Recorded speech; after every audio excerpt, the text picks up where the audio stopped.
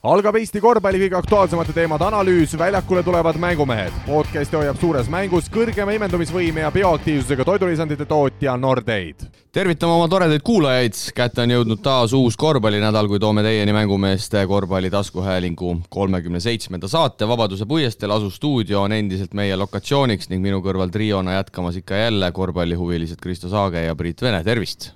Tere! Tervist! No mis mehed südamel siin mai keskel veel? Südamel pole midagi, südamelt läks soojaks, et ilmad olid ilusad ja täitsa sai juba lühikeste pükstega panna ja särgi sai ka ära võtta koduterrassil, et randa veel selle kehaga ei lähe, mis sealt alt välja tuleb, aga ei, mis siin ikka südamel, et mõru ka natukene ja korvpalli mõttes, et ikkagi 4. koht ei ole see meie linnas. No, leinapaus praegu. Yeah. Priidul pole midagi südamel. Tahad minutit? Ei taha, et Priidul tundub, et ei ole midagi südamel, temal on kõik hästi siin mändida all. No Priit, kuidas tormamehed elavad? Hästi kindlasti, mis seal viga saab olla. Kristo luges just kõik head asjad just ette. Ainult paremaks saab. Oled sa Raivale helistanud, kas Kuremaa järv on juba soojaks läinud? Ei pidanud veel olema, aga kohe hakatakse kütma. Just tahtsid öelda, et kui Priit sinna tormasse tagasi jõuab, ei tunne mängijaid äragi võib-olla enam, et see oli päris ammu, kui sa neid nägid või? No mis teha, elu on selline. No nii on kahjuks. Jah. Nii on, aga lähme asja juurde. Kõvasti juttu täna on ja igal pool play-offid möllud on käimas, nii et võtame siit kohe Eesti liiga jutud ette.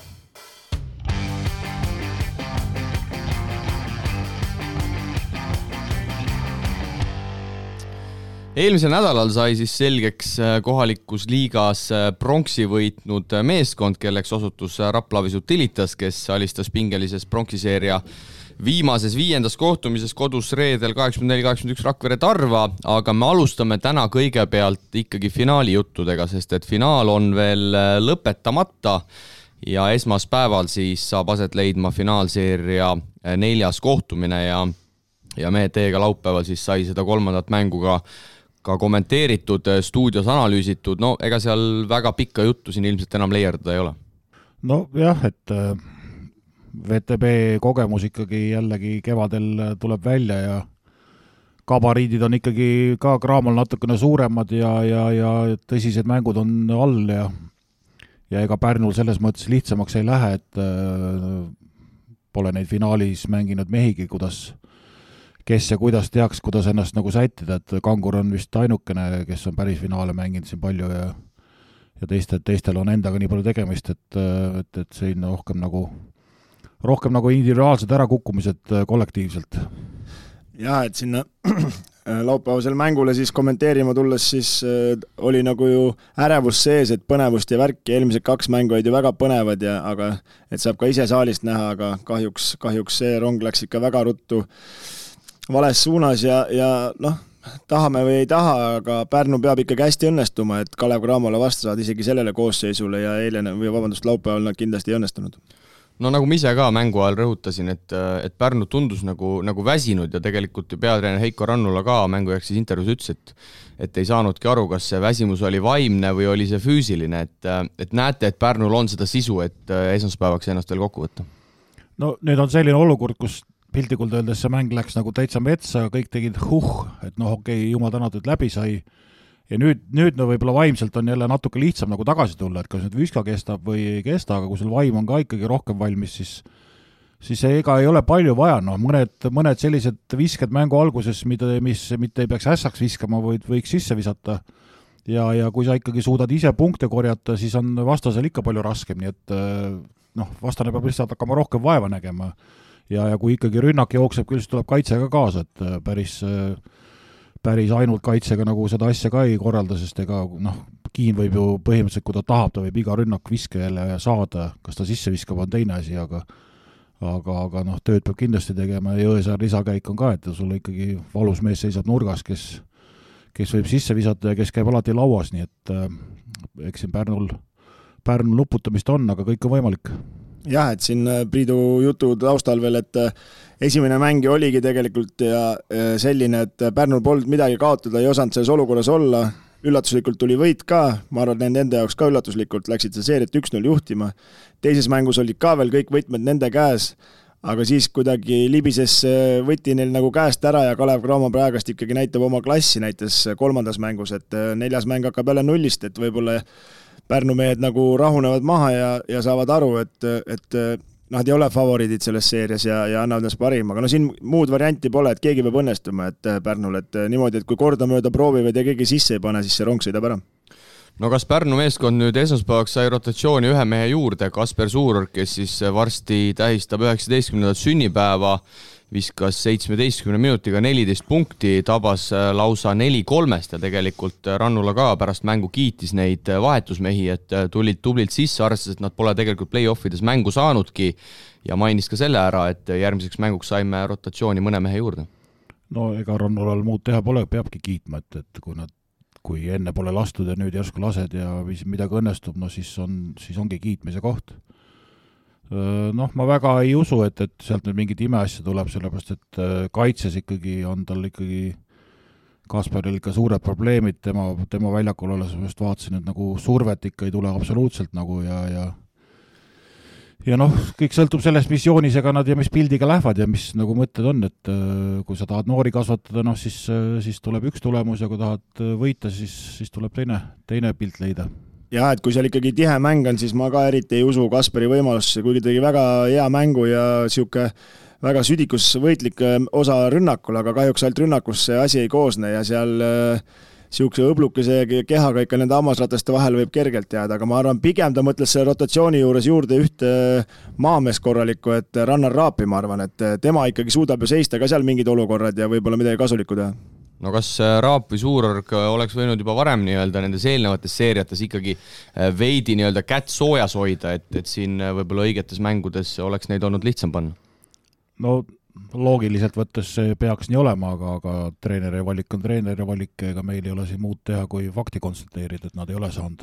Ja, et eks seal Rannula kingades ka nagu ja seal treeneri ping seal Pärnus, kes on, et ütleme seal võib-olla kolmandas mängus Raplas oleks võinud hakata 2-0 eduseisul natukene kätt sooja hakkas juba laskma meestele, vaata, et siis oleks veel varu olnud, et aga see võidu vajadus on nii suur ja hirm kaotada on ka suur, et seal juba ei pandud ja et ma selles mõttes, et Raabi kohta, et ta on ikkagi lõhkuv poolik, et kui sa tahad Kalev Cramo't võita, et siis ikkagi tema see keha ja siuke mängutempo alla ajamine ja peksmine võiks olla tema trump.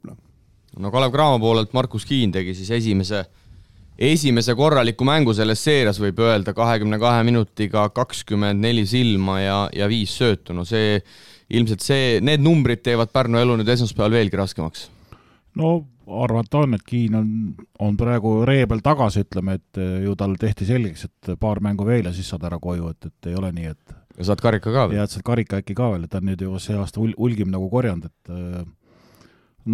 nüüd seekord oli nagu tõesti näha, et mees oli isuga asja kallal ja võttis üksinda ette ja toimetaski selle mängu piltlikult öeldes 10 minutiga ära, nii et ei lähe Pärnul lihtsamaks, jah.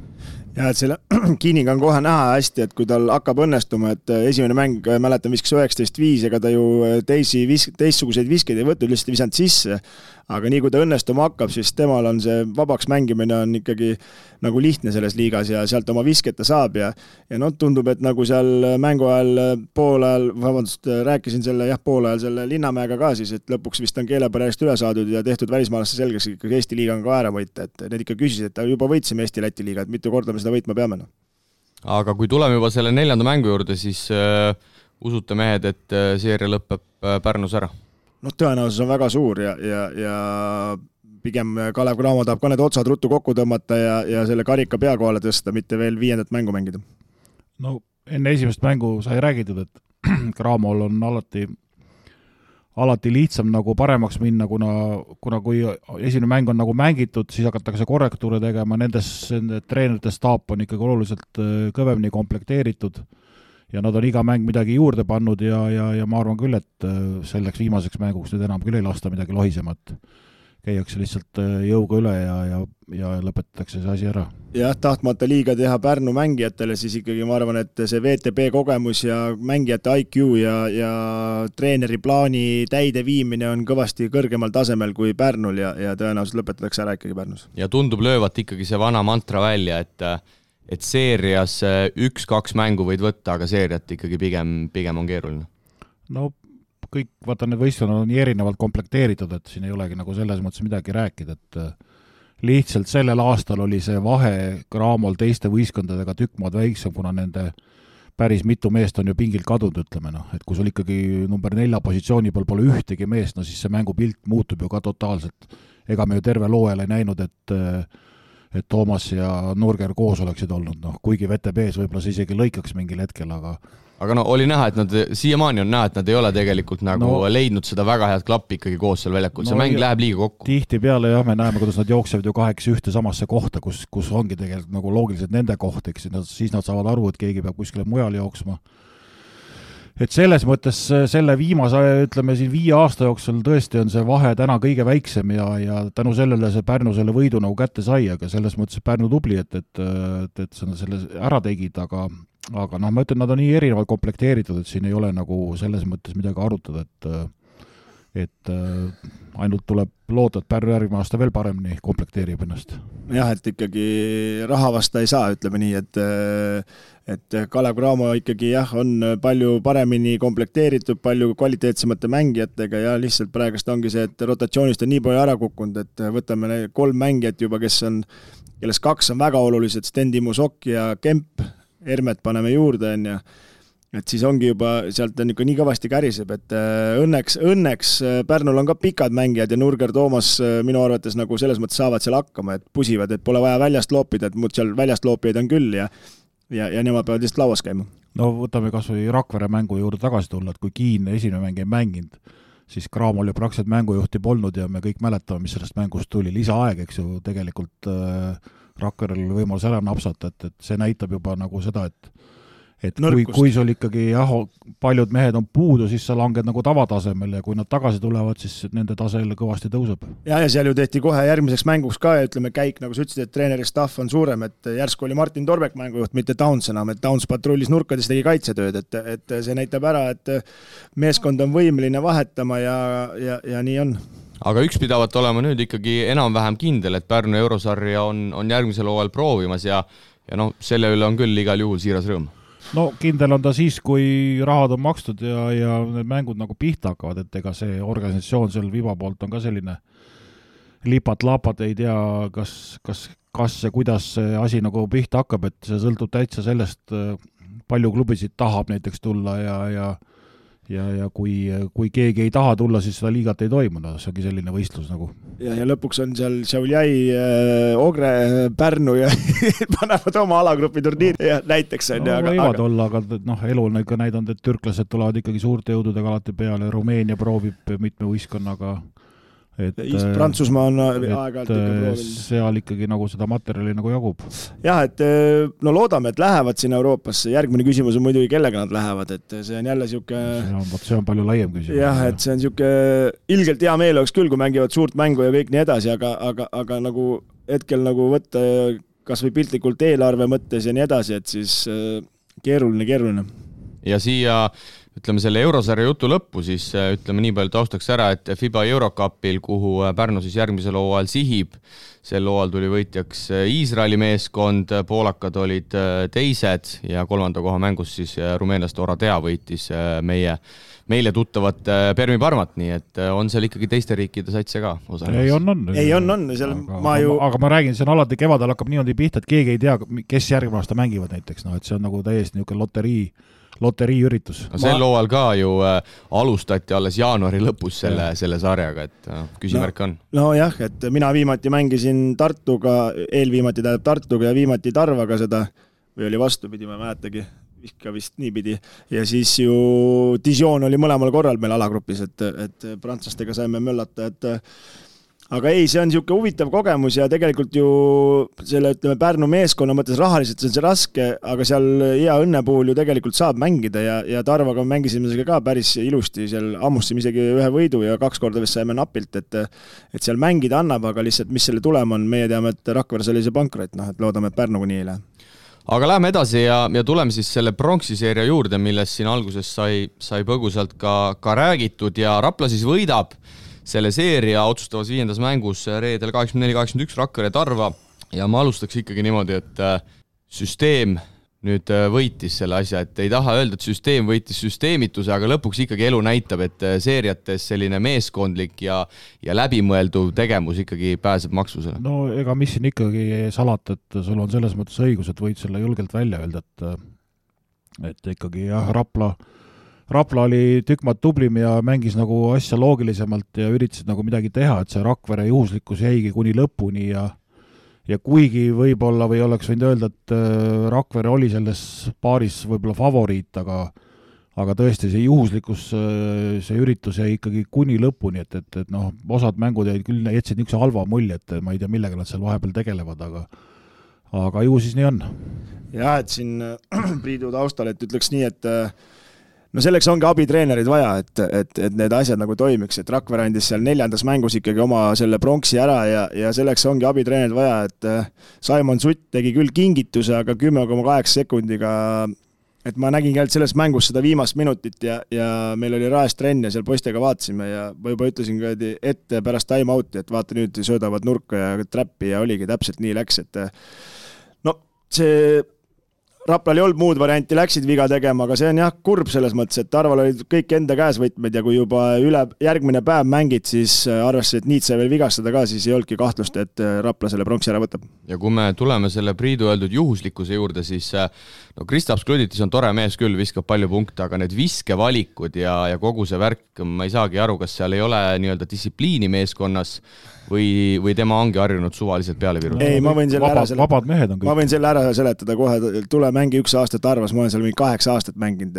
et kui sa hakkad mingit süsteemi taga ajama, siis lihtsalt koliseb 40-ga tuppa. Jaa, aga mängija saab ju ise ka mõelda, millal peale visata ja millal mitte. No jah, aga kui sa jooksed 4 minutit, kuskilt keegi sul mingit liikumist ei tee, vahet ei ole, aga Aller on samamoodi paastujus, Niits on samamoodi paastujus, et ta ei saa viskeid, kõik lihtsalt mingil hetkel võtavad ja kui õnnestuvad, siis panevad aga edasi, et ainukene mees, ma ütlen, seal kui ma vaatan seda Tarva süsteemi on ju, vahet ei ole, kas seal Andres Sõber, Juris Umbrasko, need ju käivad käsi käes, et Umbrasko ju õppis sellelt Andreselt ära, et kuidas seda mängu peaks mängima ja kuidas saab jalgpalliga asjad soojaks teha ja kossu teha, eks ole, et see ei ole nagu edasiviiv jõud.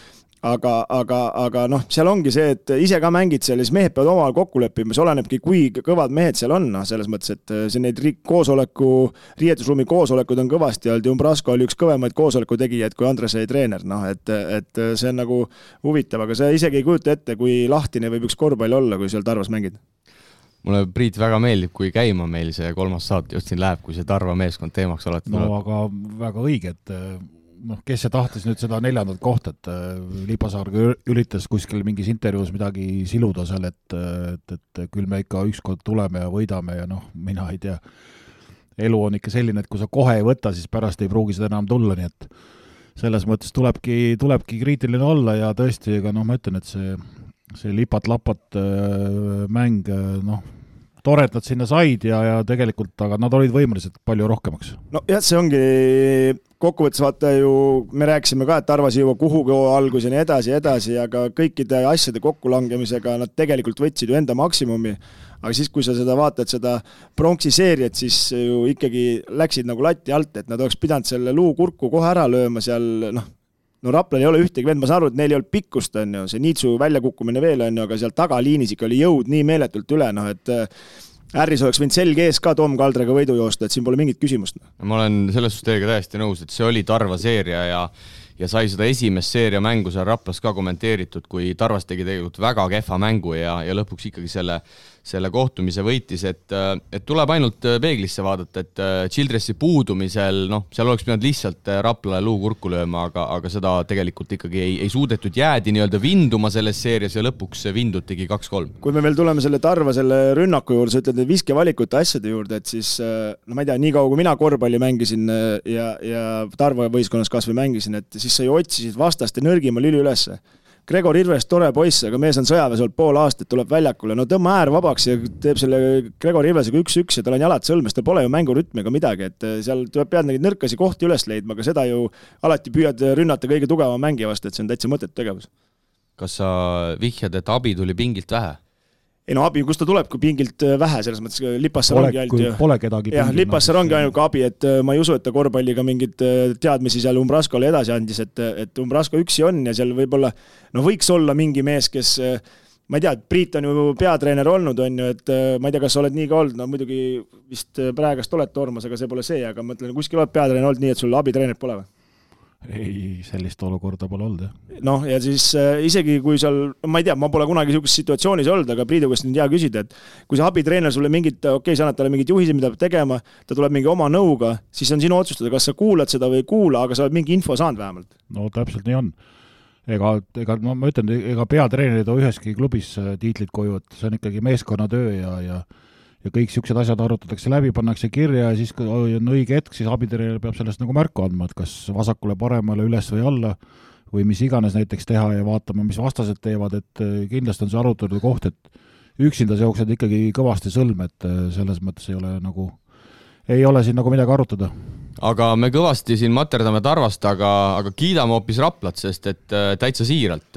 Rapla võitis selle seeria, tuldi meeskonnana kokku pärast Childressi väljalangemist ja mille üle on mul eriti hea meel on Tomide üle, ehk siis Toomas Annuki üle, kes sai peatreenerina esimese medali ja Tom Kaldre, ma ütleks, et meil on meistriliigas üks mees juures.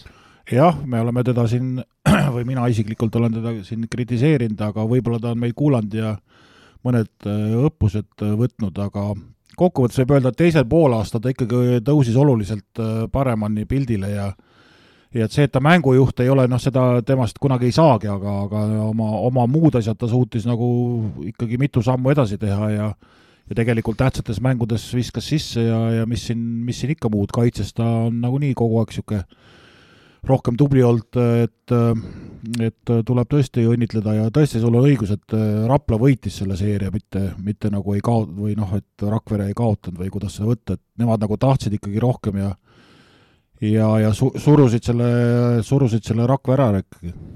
Ja, et Rapla selles mõttes mitte ei tahtnud, vaid nad nagu, nende jaoks ikkagi kui medal on laual, siis nad andsid endast kõik, kas see õnnestus või õnnestunud, 2 mängus nagu ei õnnestunud, aga nad ei andnud nagu ühtegi hetke alla, et samamoodi toome näite, kus see medal oli praktiliselt läinud pärast Simon Suti astumist, et lisaaeg oli ju kindel õhus juba, võib-olla oleks veel viimase sekundi viskega võita saanud, kõik võtmed enda käes ja siis ikkagi siin raskest olukorras suutis meeskond ennast kokku võtta, selle palli vahelt võtta, hea kaitse teha ja sealt veel vaba visket saada, et Tom Kaldri juurde tulles siis ju tema ju meistriliigas tegi debüüdi Tallinna Kalevis, kui ma olin ka seal, et suure südamega kutt ütleks ja väga hea suhtumisega ja tema, ma arvan, kõige suurem probleem on see, et ta tahab liiga palju trenni teha, et Raido Roostale seal ikkagi korralikult tegi trenni ka ja ta läks katki, et sellepärast see paus on nii pikaks veninud ja nüüd tundub, et ta on tervise korda saanud ja jalad ja mis tal seal liiga tegid, et mingi väsimusmurd tal oli ja seal nagu selles mõttes Eesti liiga jaoks on annust kõvasti, et siin annab tal mängida küll. Ja tuletame siis meelde, et 22-aastane Tom Kaldre siis eelmisel aastal pallis alles Saku esiliigas ja tuli siis tõesti teisel poolaastal päris hästi pildile, aga kui siin veidi veel lahata, siis Oota, ma lisan veel nii palju ka ära, et on kõvasti parem mängida kui see vanem vend, et ma olen see vanema vennaga koos mänginud, et vanem vend on muidugi päris vana juba ja Svenil pole muud midagi, kui lihtsalt silmad kinni nurgas peale panna ja vahest kukub sisse ka. Aga tegi ka päris okei seeria. Ei, selles mõttes tegigi, et olidki silmad kinni õigel ajal ja läks sisse ja päris hästi selles mõttes ja viimases mängus ikkagi tema oma 3-stega tõmbaski selle vahe nii suureks, et Tarvas ohtlikuks ei saanudki, see vahe jäi küll 3, aga staaž ja kogemused maksavad ka midagi. Ja eks lõpuks kuidagi tuleb, et ta ise muidugi ju ütles ka, et tal jalgu ega midagi halb olnud, aga Tom on kindlasti kõvasti parem mängija selles vanuses, kui oli tema vend. Aga vaatame, ehk saame siit telefoni teel kätte ka pronksi võitnud meeskonna manageri Jaak Karbi. Ja nüüd ongi meil siis hea meel tervitada pronksi võitnud meeskonna juhti manageri Jaak Karpi. No tere Jaak, kas pidustused on korvpalli pealinnas juba lõppenud või panete veel ikka edasi? No tervist ka, et ma arvan, et ütleme, suuremad on praeguseks momendiks lõppenud, aga ma ei imesta, kui ikkagi väiksematest seltskondades see ka täna veel kestab. Kas viimast intervjuud kuulates, mis sa andsid pärast mängu, et kumb tundus täitsa tühi, et kas nüüd oled natuke taastunud juba? Ja, et võttis tühjaks küll tõesti ja ei, enesetunne on suurepärane praeguseks. No võitjatel on ikka lihtsam kui kaotajatel selles mõttes, et palju õnne ja tubli saavutus, et ega te olite väga raskes seisus. Aga sa ütlesid nüüd intervjuus ka, et hakkate sellel aastal nagu varem pihta, et räägi natuke siis tuleviku mõtted, et mis ja kus, et Tartu tegi siin juba otsa lahti ja registreeris esimese mängi ära, et kaugel siis teie plaanid ja asjad on? no meiega on niimoodi, et miks ma siukse avalduse tegin, on see, et meil on parajasti siin Raplas on Rapla valla poolt arutlusel meeskonna toetuse tõstmine. On juba olnud siin pikemat aega. Olen seda ka varasematel aastatel üritanud sellest ja nüüd sellest möödunud sügisest alates uuesti ja väga paljud otsused sõltuvadki sellest, et tegelikult sellele ma vihjasingi, et kui meie kohalik vald otsustab meid meeskonda rohkem toetada, siis on ka selge, et jätkab nimisponsor, üks nimisponsoritest Utilitas, kes on meie jaoks, ütleme, võib öelda asendamatu tugitala ja see juba tähendakski seda, et see annaks võimaluse julgemalt suvele vastu minna ja hakata ikkagi plaane tegema varem, kui seni oleme teinud. Mind huvitaks siuke küsimus, ütleme siis klubi mänedžeri vaatest eelkõige ja siis ka meeskonnasiseselt, et kui raske ikkagi selle ilma publikuta mängida on ja kui palju sa ikkagi tunnetad seda, et sa teed ju seda rahvale ja kui seda ei saa nagu saali lasta, et see telepildi vahendusel ikkagi ei ole päris see? No see on meeletu, see oli niikuinii, see oli ütleme, eriti jääb meelde millegipärast mitte esimene mäng, aga esimene mäng Pärnus. Meil oli meie teine mäng ilma publikuta, mis oli Pärnus. Siis lõi kuidagi eriti valusalt, siis sellest on juttu kogu aeg olnud, siis oli järgmine niisugune moment oligi, ma ei tea, see poolfinaal Pärnuga, jälle tundus nii ebareaalne ja muidugi nüüd see pronksiseeria, ma siin polnud, sa püüad küll selle olukorraga leppida nii palju kui võimalik, aga kui ma seisan, ma mäletan nii hästi seda tunnet, ma isegi veel enne millist mängu, enne ühte olulist mängu, ma igatahes ma saatsin video kogu meeskonnale meie, kas oli 2017 äkki poolfinaalist Tartuga ja et kõigile neile, kes ei ole seal saalis olnud, et nad saaks aru tegelikult, mis seal toimuks ja kui suur see tugi tegelikult meeskonna taga on.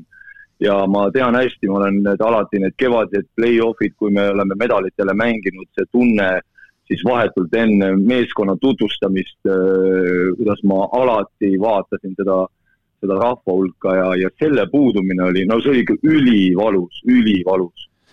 Et siuke mõnus siuke surin kehast jäi nüüd seekord puudu, mis see rahvast toob, et olen ise seda kogenud 2010 Rakveres ja ükskord Saku Suurhallis, et Saku Suurhallis ma ei saanud nagu küll ise väljakul, aga kui sa kõnnid ja see maja on ikkagi täis ja rauskab, et siis ikkagi päris mõnus tunne on see.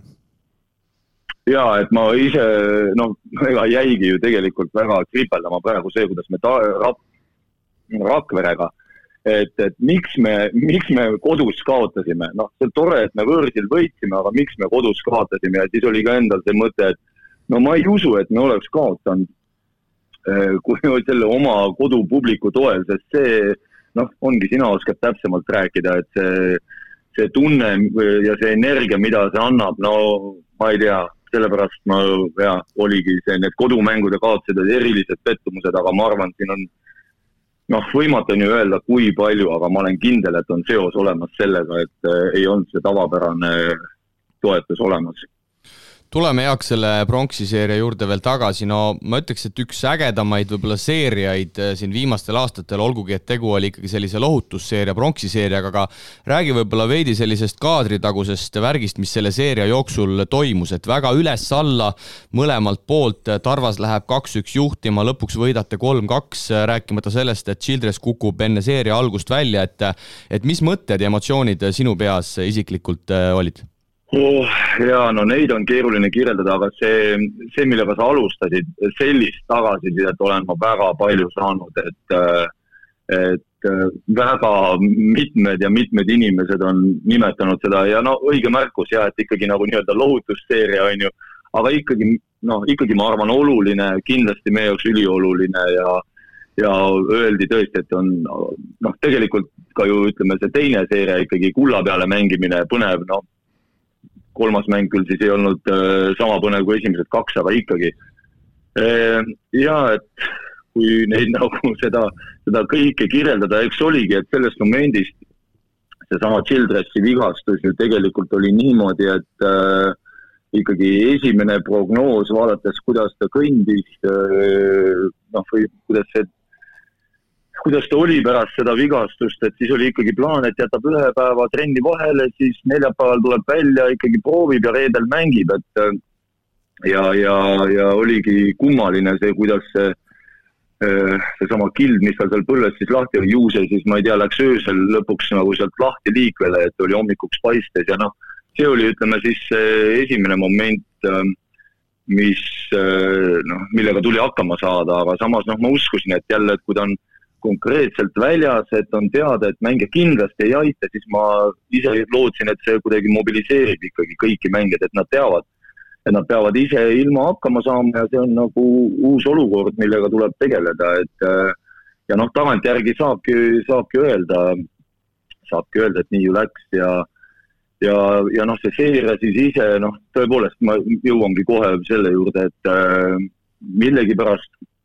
millegipärast ikkagi kodus kaotasime ja ka need meie mängud, need on ju sama asi, et kui palju sõnumeid ma olen saanud selles suhtes, et miks te niimoodi peate inimeste närvidega nagu mängima ja täiesti ju crazy stsenaariumid kuni selle neljanda mängu lõpp, raske on sellist stsenaariumit ette kujutada ja ometi nii ta läks ja tuli meile ja lõpuks saime ka sellest koduväljaku kaotuste mis iganes põhjusest üle ja suutsime ikkagi ära võtta. Küsin sind kiire vahepõiken, et teades sind väga emotsionaalse, ütleme siis kaasaelajana seal managerina, et mis sinu peas toimus, kui Simon Sutt tegi tagasi mängu? Sa ei taha vastata sellele. Sa suutsid, ütleme siis, võeti time out kohe, minut 10 suutsid, esimese hooga minutiga suutsid ennast täiesti hulluks veastada ja siis järgmise 10 sekundiga uuesti taevasse tagasi minna või?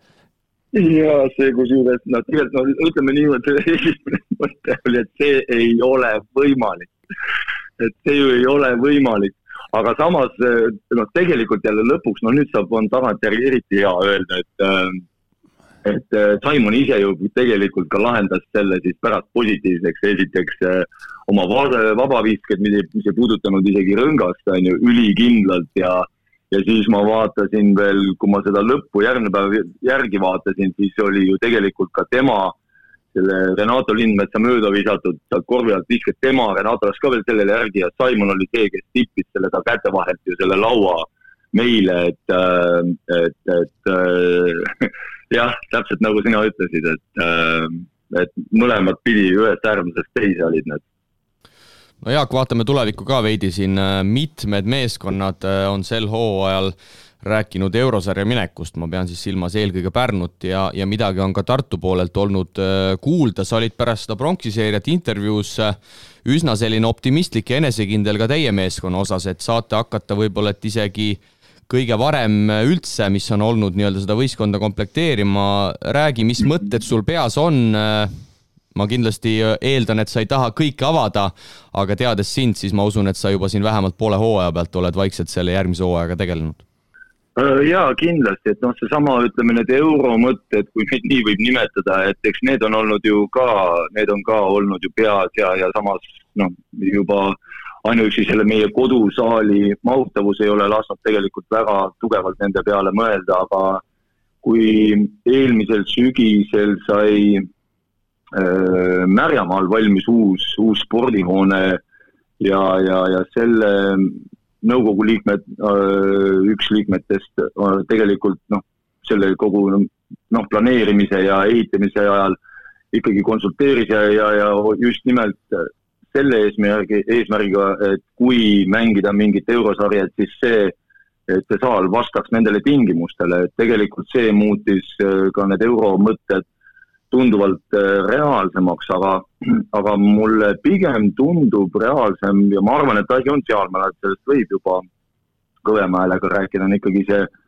lätlaste planeeritud Põhja-Euroopa liiga, mis tegelikult, millega nad tahtsid juba sellel hooajal alustada ja praeguseks nad ikkagi on juba läbi rääkinud FIBA-ga ja kui kõikide osalevate riikide korvpalliliidud annavad oma heakskiidu, siis see asi võib teoks saada ja see võib olla selles mõttes ka tegelikult võib-olla järgmise sammu tegemiseks väga hea võimalus isegi, et kaks olulist asja, et üks asi on see, et on ikkagi võimalik sportlikult, et on võimalik mängida rahvusvahelist sarja, ennast võrrelda ikkagi teiste riikide tiimidega aga samal ajal see ei peaks olema nii finantsiliselt nii kallis, kui võib-olla eurosarja minemine ja muidugi kolmas asi, et ikkagi, ma tean, et Pärnu loodab otse turniirile saada, aga mina ei ole selles mõttes nii optimistlik, et ma arvan, et kui ikkagi tuleb läbi kvalifikatsiooni minna, siis on ikkagi väga suur oht, et see piirdub 2 või kuni 4 mänguga, aga selle liiga puhul oleks mingi arv mänge garanteeritud, et praegu, ütleme, see on tõsiselt praegu töös. Räägi, Jaak, sellest lätlaste projektist veidi lähemalt, nii palju kui sa avada saad, mis riigid, mis klubid, kui palju klubisid ja mis need mõtted täpsemalt on? Ma arvan, et ma nüüdseks juba saan et aasta aega ole sellest rääkinud, et nende plaan on niimoodi, et esimene hooaeg alustada vähemalt 8 võistkonnaga ja peaks siis sisaldama kõiki Balti riiki, 3 Balti riiki, siis oli ka Soomet, Rootsit ja oli ka veel plaan põhja poole minna, aga vist pigem tundub, et Poola, Valgevene ja Ukraina on, sest need on need samad inimesed, kes korraldavad sarnast liigat naistele ja see toimib tegelikult väga hästi, et seetõttu ma arvan, et see ei ole lihtsalt niisama suusoojaks aetud jutt seal. See oleks siis nii-öelda Eesti-Läti liigale nii-öelda lisaks veel üks sari, kus ennast proovile panna? Just nimelt. See oleks kõva selles mõttes, just ma mõtlengi Rapla-sugusele võistkonnale, ka Pärnu-sugusele võistkonnale ja nii edasi, et ikkagi natukene, ütleme, vürtsi juurde sellele iga argipäevale ja mängijaid ka võib-olla lihtsam saada ja mängijatele ka uued uksed avanevad. Jaa, absoluutselt, et tegelikult on oluline ennast teistega võrrelda ja täpselt see sama, ma arvan väga õige, see vürts ikkagi seda vürtsi tuua ikkagi ka mängijatele ja publikule ja ikkagi kas või see sama reisimine, mis on ju tegelikult niivõrd nagu loomulik selle pallimängu osa, et mis on nagu nii oluline osa, mida igatsevad kõik nii mängijad kui treenerid ja praegu on see ka täiesti puudu olnud, et see on alati oma, et ma mõtlengi, et need emotsioonid, mis me saime lihtsalt ühest pikast nädalavahetusest Riias, et see oli praeguses olukorras nagu selline maasikas, et siiamaani räägime. Ja kindlasti ma arvan, et annaks vürtsi. Ja suurim põhjus, milleks seda teha, et siis teil ütleme nii, et seal Raplas need ultrad ikka jägub, et neljapäeval, kui teil oli see hullumeelne mäng, millega te viisite reedesse päeva, et siis ma tulin Raest trennist ja Tallinn-Narva maanteel ikka päris mitu Rapla lippudega autot tuli vasta.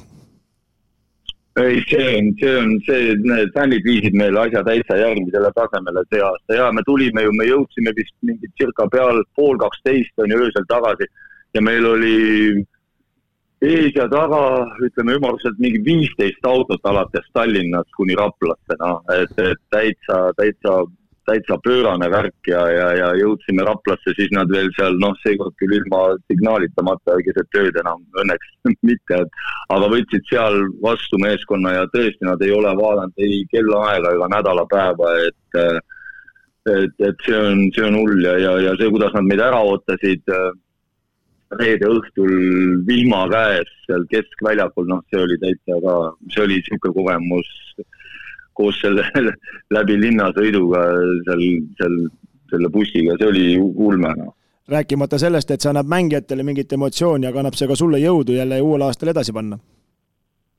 Ja, et see, kuidas, see on ülioluline, et ma olen seda alati öelnud, et kui see, ükskõik kui väga mina seda armastan, siis kui see tegelikult lõpuks nagu inimesi ei huvita ja seda kogukonda ei kõneta, siis tegelikult ei ole mõtet. aga see tunne on nagu selgelt olemas, et ka see, kuidas meie fännid, needsamad vallapoolse toetuse küsimused olid siin õhus ja kuidas fännid reageerisid, see on lihtsalt, see on võimas, et sul on õigus, et kõvasti annab jõudu. Olen täiesti nõus, et need pildid, mida sai siin ka ise vaadatud eile, kuidas te sinna keskväljakule sõitsite ja kuidas tõesti siiras rõõm Rapla inimeste silmis oli, et korvpallifännina teeb see igal juhul südamelt soojaks, aga Jaak, me ei hoia sind kauem kinni, me soovime sulle veel kord palju õnne, kogu võistkonnale ka muidugi selle pronksi puhul, sest et ilmselgelt me teame, kui palju see Rapla korvpallile korda läheb ja jõudu siis juba uue meeskonna kokkupanekul. Mul kiire küsimus veel, et päris palju julgust oli sul, et tellisid selle bussi juba ette ära, et kui oleks teistpidi läinud, kas Tarvas oleks bussiga Rakvere sõitnud või? Lahtise bussiga. Keegi ütles küll, et oleks mind siis Tarvale pakkuda, et saaks kahekordse bussi katuselt Rakvere minna, või oleksin pidanud läbi vihma sinna saatma, aga ei, nii oli, et kahjuks oleks ma ise pidanud selle kõne tegema, et palun sõida bussiülded, sõida nii kiiresti kui minema kui võimalik, et keegi ei näeks, et see buss üldse Raplas oli, aga ei, et läks töösse ja see kogemus, mis me seal teisel korrusel saime, see oli, ma arvan, iga mängija jaoks suur asi ja ma tahan teid ka tänada, et päris julgelt panete ja ma võin öelda, et teie teatud osad mõtted ja kommentaarid ikka on motivaatoriks paljudele treeneritele ja mängijatele ja mulle ka. Aga aitüma sulle, Jaak, veel kord ja olge tublid seal Raklas. Ja kõik edu ja rahulikku puhkust. Vot nii, emotsionaalne Jaak Arp on endale omaselt endiselt terav ja vaatame siia rubriigi lõppu veel kiirelt üle ka siis ühe uudis. Meil väga tihti maikuus uusi lepinguid ei sõlmita, aga Tartu pani siis Robin Kivi 3 aastaks lukku. Priit, sõna sulle, oled siin pikalt saanud mõelda? Üsna loogiline käik ja tore, et nii varakult nagu pihta hakatakse. Neil muidugi teiselt poolt võttes oli pikalt aega ja seda ettevalmistada ka, et mäng juba ammu ei toimu enam aga näitab, et Janar ja kompanii teevad tööd edasi ja ei ole pead norgu lastud ja vaatavad tulevikku, nii et selles mõttes.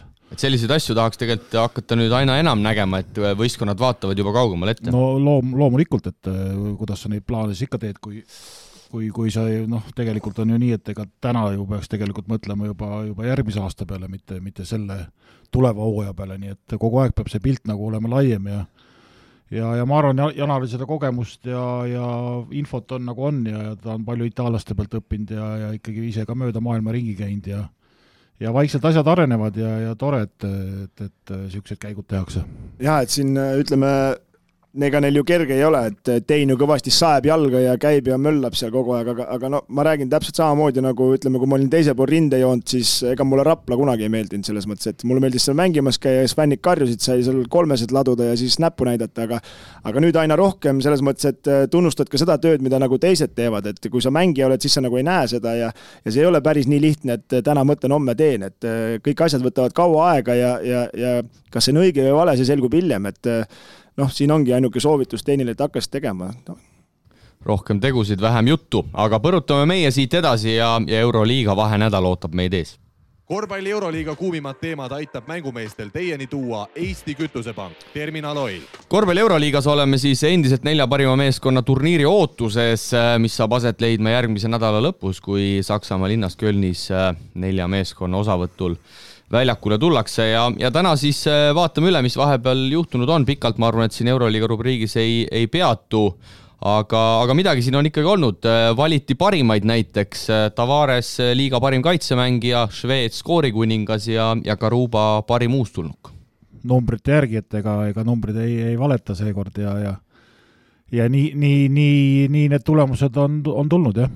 Jah, et siin võib-olla 3-2 on nagu selgelt nagu õigesse kohta võib-olla läinud, et siin Tavares ikkagi domineeris Realis ja Karuba tegelikult ju tegi sellest veerandfinaalseeriast ikkagi korralikult veerandfinaalseeria, aga see Svedi makaronimehe need skoorikuningas, see väga suur üllatus ei ole, et kui sa lihtsalt lahmid peale ja 2 võitu saad hooaja jooksul, et siis ma ei tea, kas see on nagu väärikas vastu võtta üldse. päris kentsakas hea, aga vaatame, ma arvan vahepeal, kuidas siis nendel 4 parimal meeskonnal on koduliigas läinud. Kõigepealt pilgud Itaaliasse, kus Milano meeskond on mängimas veerandfinaalseeriat Trento vastu, 3 võiduni mängitakse ja Milano siis hetkel on seerias peal 2-0. Esimene mäng võideti kodus 24 punktiga ja teine mäng kodus 14-ga, aga Milano meeskonna koha peal üks väike nüüd küsimärk ka, kui viimases 5. otsustavas veerandfinaalmängus 34 punkti pannud taanlane Shavon Shields sai vigastada ja tema puudumine Final Fouris oleks ikkagi väga tugev löök.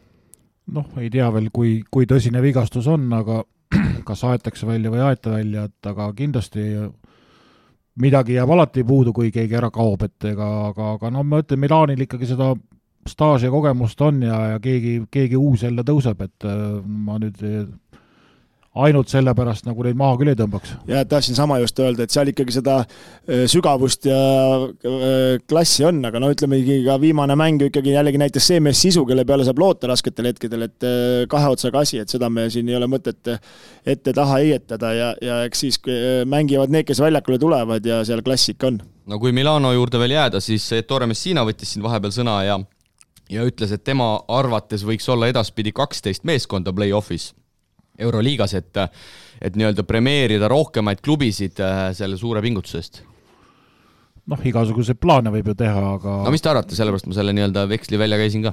Mina tahaks, et oleks 46 näiteks, et kas keegi võtab mind kuulda see Messina... Ei, mis te arvate, 8-12, seal võib ju arutada küll. Ei, ma arvan, et see on täitsa okei praegust, see formaat on minu arust väga hästi jooksnud kokku ja siin lihtsalt ongi ju küsimus, et ei pea koduliigas panema 100, võite seal kaotada ka, et see variant on minu arust, kujuta nüüd ette olümpiaakost, koduliiga polegi, 12 mängu, hooaja jooksul 22 mängu. Kui me võtame ikkagi reaalselt tabeli ette, siis tegelikult need 8, kes sinna 8 hulka said, need seda väärivad ja see annab põhiturniirile vaata jumet ja asja, et 12, kui me vaatame neid võistkondasid, kes 9.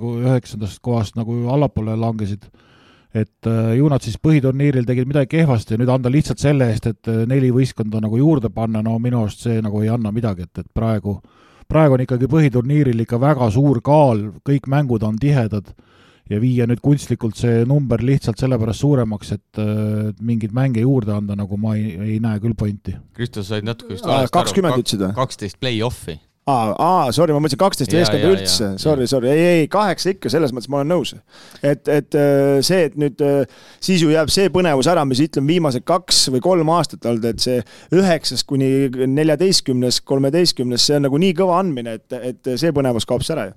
Aga Euroliiga poolt või kuskilt kõlakate poolt tuli ka see uudis, et hooajaks 2023-2024 soovib Euroliiga olla suletud liiga, nii et ikkagi osalejad koduseid tšempionaate ei mängiks, et me oleme siin ju korduvalt ka mingite küsimuste raames seda arutanud, et ilmselt sinna teed üritatakse minna.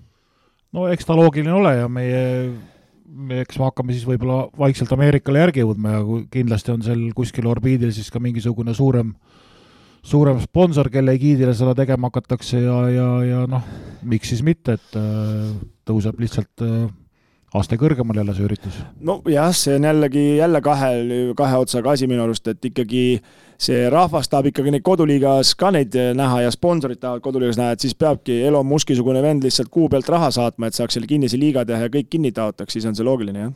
Aga 11 nii-öelda Euroliiga asutajaklubi pidid olema siis põhilised surujad, kes tahavad, et see läbi läheks, et mitte Euroliiga ütleme ise ja oleks siis niimoodi, et kõigil oleks pikaajalised litsentsid, Eurocupist enam üles ei pääseks ja oleks siis nii-öelda NBA-le omaselt selline privaatne liiga ja vaid siis nii-öelda kutsega saaks sinna kellegi asemele, kui mõni meeskond satub, ütleme rahalistesse raskustesse, aga lähme siit edasi, Milano vastane siis poolfinaalis Barcelona ja Barcelonal vist Priit läheb ikkagi Hispaania liigas veel pikalt, enne kui play-offi jõutakse. Jah, seal on ikkagi koroonaga on jälle pausid sisse tulnud ja Barssal on veel kaks põhiturniiri mängu veel mängida. Ja tegelikult pidi hooaeg lõppema 16 mai põhiturniir, nüüd on see kindlasti edasi lükkunud, sest mõndadel võistkondadel on 4 mängu veel mängimata. Nii et nendel on nagu selles mõttes seal praadimise aega nagu kõvasti, aga arvestades seda, et Gasol alles hiljuti liitus, et kindlasti kindlasti nad saavad süsteemsemalt nagu seda meest nagu lisada ja ma arvan, et Final Fouriks on ta ikkagi palju paremas seisus, kui ta oli võib-olla siin viimastes mängudes, kuigi ta mängis ju viimases mängus väga hästi. Kumb variant, Kristo, parem on sinu hinnangul, kas mängida, kas valmistuda Euroliiga Final Fouriks oma liiga põhiturniiri kõrvalt või oma liiga play-offi kõrvalt? Ma arvan, et hetkel on see ikkagi vesi Barcelona veskile, et teevad oma asju, treenivad ja vahet ei ole, kus see mängu tulemus on, saavad proovida. Muidugi teine küsimus on see, et ega tänapäeval ju kõik saavad seda näha, et Jassikevits saab ka neid asju näidata, ütleme Milanole, mida ta tahab nende vastu kasutada, et see on niisugune kahe otsaga asi, aga niisugune kaks mõnusat treeningmängu veel enne Final Fouri, et see võib olla pigem kasulik. Vaatame Türgi poole ka. Anadolu Efes on samuti alustanud Türgi liigas veerandfinaalseeriat Gaziantepi vastu, siis 8. asetuse vastu 1-0. Esimene seeriamäng koduväljakul Anadolu Efesile 23 punktiga ja Ergin Ataman taas on teemaks, mees siis, kes tegi 2-aastase lepingu pikenduse Efesiga, ütles, et lahkub Efesist vaid vallandamise korral või kui peaks NBA uks avanema. Jah, lugesin ka seda uudist, et no, me ju nii täpselt seda siseasja ei tea, aga kui ikkagi oleme ausad, sul ikkagi klubi teeb sinu jaoks kõike ja keda sa tahad osta, seda saad ja tulemused tulevad järgi, et siis ju ikka mõnus olla seal. No kõva jutupoonik igal juhul. No jah, vahepeal tundus, et on pilvepiirilt alla toodud, aga särtsu jagub, et avaldusi tuleb ja ma arvan, mida play-off lähemal hakkab tulema, seda suuremaks need avaldused jälle lähevad. Jah, ma olen elus 2 korda Türgis reisil käinud, et seal võivad need tuuled ka puhuda niimoodi, et you're my best friend ja siis järsku oled vaenlane, et seal ei ole nagu nii lihtne midagi, ma arvan. Ja 4. satsist CSKA-st, ma arvan, et räägime pikemalt VTB Üsliiga rubriigist, kus siis CSKA läbi suurte raskuste suutis ikkagi veerandfinaalis Nizhny Novgorodi mängudega 2-1 võita, aga CSKA pidavat jahtima rootslast Jonas Jerebkot või kuidas see on, Jerebreko, Krista, või kuidas see nimi on? Vahet ei ole seda Rotsipoissi, seda, kes seal on praegast koondise rüppes ainult. Aga Vaitmann pidavat lahkumat CSKA-st. No seal Venemaal tihti peale vaata, et kes kutid, kes lähevad, et mingil hetkel saab see mõõt täis, aga see elu seal võib-olla seal Moskvas nii äge ei olegi seal 5, 6, 7, 8 aastat seal olla järjest, et no kuule, Saksa meeskonnad teevad ka päris ilusad asju hetkel ja ma ei imestaks, kui näiteks Alba või Bayern on tema järgmine koduklubi.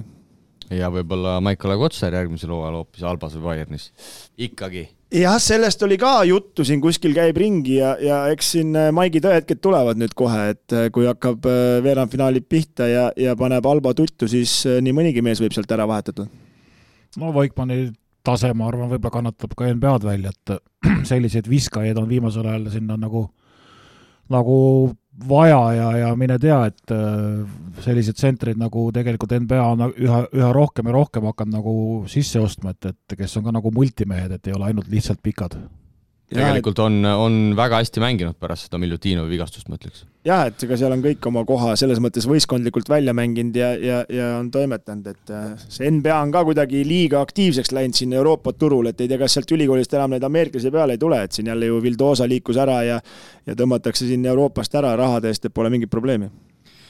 Ja kuulutati välja ka siis Euroliiga Final Fouri kohtunikud. Käime selle teema ka üle ja Alliku Suslav ka oli. Ja Leedu ja Läti tegi meil ikkagi jälle ära, kuna Latissevs on pundis ja Latissevs siis võib öelda, et sisuliselt selle brigaadi kõige tituleerituim kohtunik. Latissevs 9. Final Four järjest Latissevsil ja on vilistanud viimast 3 finaali siis Euroliigas, nii et teda loetakse selle satsi nii-öelda kõige kõvemaks meheks, aga Leedu pooled siis kiitis Viljus juba oma 3. Euroliiga hooajal Final Fouris vilistamas. No kas see, Priit, kas see pass maksab nii kõvasti või ikka sisu on ka? Ei, ikka sisu peab olema, et me oleme siin rääkinud, et kohtunikke jälgitakse ja tehakse ka reitingud ja asju ja kes on kindlam, need peale saavad, selles mõttes, et Kristol siin on mitu korda rääkinud Latisest lugusid, et väga enesekindlalt ja rahulikult toimetab ja see nagu maksab, et pigem suurem üllatus on, et Luigi Moonikat peale lastud, et see näitab ka ära, et me kõik jääme vanaks. Uued mehed tulevad ikkagi peale ja toimetavad võib-olla natuke teises rütmis ja ei võta nagu neid otsuseid nagu nii palju enda peale, vaid lasevad ikkagi meeskondadele otsustada seda tulemust. Jah, et Latissefi kohta ma isegi ütleks, et mees võib olla oma elu parimas vormis hetkel siin vilede järgi, mis ma olen neid teleekraanilt näinud ja ikkagi väga enesekindel ja ma ei ole näinud kordagi, et keegi taga kuskil rauskab või isegi Jassikevitsus võtab niisuguse madala tooniga tal ja sitsib ilusti kõrval, et ega kohtunik, need treenerid ka ju tunnetavad, kellele võib selga hüpata, kellele ei või, et need piirid on mehel ikka korralikult paika pandud. Aga Latissevs ja leedukas Viljus siis päris kõvas nimekirjas 2 Sloveeni on siis Final Fouris, lisaks on serblane, prantslane, hispaanlane ja horvaat, ehk siis kõik ikkagi väga, väga kõvad korvpalliriigid. No seal seda kohtuniku materjali on, ma arvan jah, et meil ju siin vilistavad, ma ei tea, palju need ametlikke kohtunikke on, et siin põhiliselt ju mingi 10 venda vilistavad terve Eesti-Läti liiga ära, et neil ikka seal sadade kaupa, ma arvan. Ja Lamonika siis jah, sel hooajal Final Fourile peale ei pääsenud ja leedukas Viljus siis on üldse teine Leedu kohtunik pärast Romualdast Brasauskast, kes Euroliigas Final Fourile on peale saanud ja tõesti siis juba 3. hooajal. Meil ju ikkagi, Aare Allik on pikalt olnud, aga Rain Peerandi ka nüüd juba on ju, ma arvan, 5 aastat kindlasti Euroliigat vilistanud. No järelikult tuleb gaasi juurde panna. Jah, nagu mängijatel, et kõrgemale jõuda, siis ka kohtunikul on samamoodi ju ronimise teema ja sinna Euroliigasse seal samamoodi, et sa ju tegid Aare Allikuga saate, et nagu mul üks sõber ütles, ma ise seda saadet ei ole jõudnud veel vaadata, et no nagu mul üks sõber siin vaatas sinu kohtunike saadet, et küsis mu käest, et Aare Allik oli seal saates sulle öelnud, et kõik mängud vaadatakse järgi ja peab pärast tegema nii-öelda siis analüüsi ja kirjutama lahti, mis õigesti, mis valesti, et siis ta küsis, et miks nad nii palju ikka eksivad, et ei oska öelda, et seal on neid tõlgendamisküsimusi, nendes reeglites on päris palju tegelikult ja oleme ausad, seda otsuse pead sa vastu võtma seal murdu osa sekundiga ja kui sa eksid ja enam tagasi võtta ei saa, et ma ei tea küll ühtegi kohtuniku, kes oleks nagu tagasi võtnud neid otsuseid või midagi muuta saanud. Aga nagu Aare Alliku seal saates mainis, siis loodetavasti juba lähiajal ka mõni Eesti mees on Euroliigas Final Fouri vilistamas ja ma usun, et peakandidaat ilmselt ikkagi Rain Peerandi. No kindlasti on tema üks kandidaat, aga meie alati loodame, et ikka tuleb neid kandidaate nagu juurde ja juurde, et igal pool tahetakse nagu edasi minna ja ma arvan, et meie kohtunikud tahavad ka ikkagi tõusta. No jah, eks siin ongi ju küsimus samamoodi nagu ka korvpalli taseme tõstmises on ka kohtunikke ja mida rohkem sul on mahtu, seda rohkem tuleb taset, et eks sellega on ka praegust raske ja selles mõttes ikkagi müts maha ka nende Eesti kohtunike ees, kes ju tegelikult omast vabast ajast käivad seda tegemas asja armastajana. Aga tõmbame siit Euroliiga otsad kokku, järgmisel nädalal saame siis veel leierdada enne, kui järgmise nädala lõpus 28. kuni 30. maini mängitakse Saksamaal Kölnis ära siis selle hooaja kulminatsioon ehk siis Final Four turniir ja me jätkame siis VT Püsliga juttudega.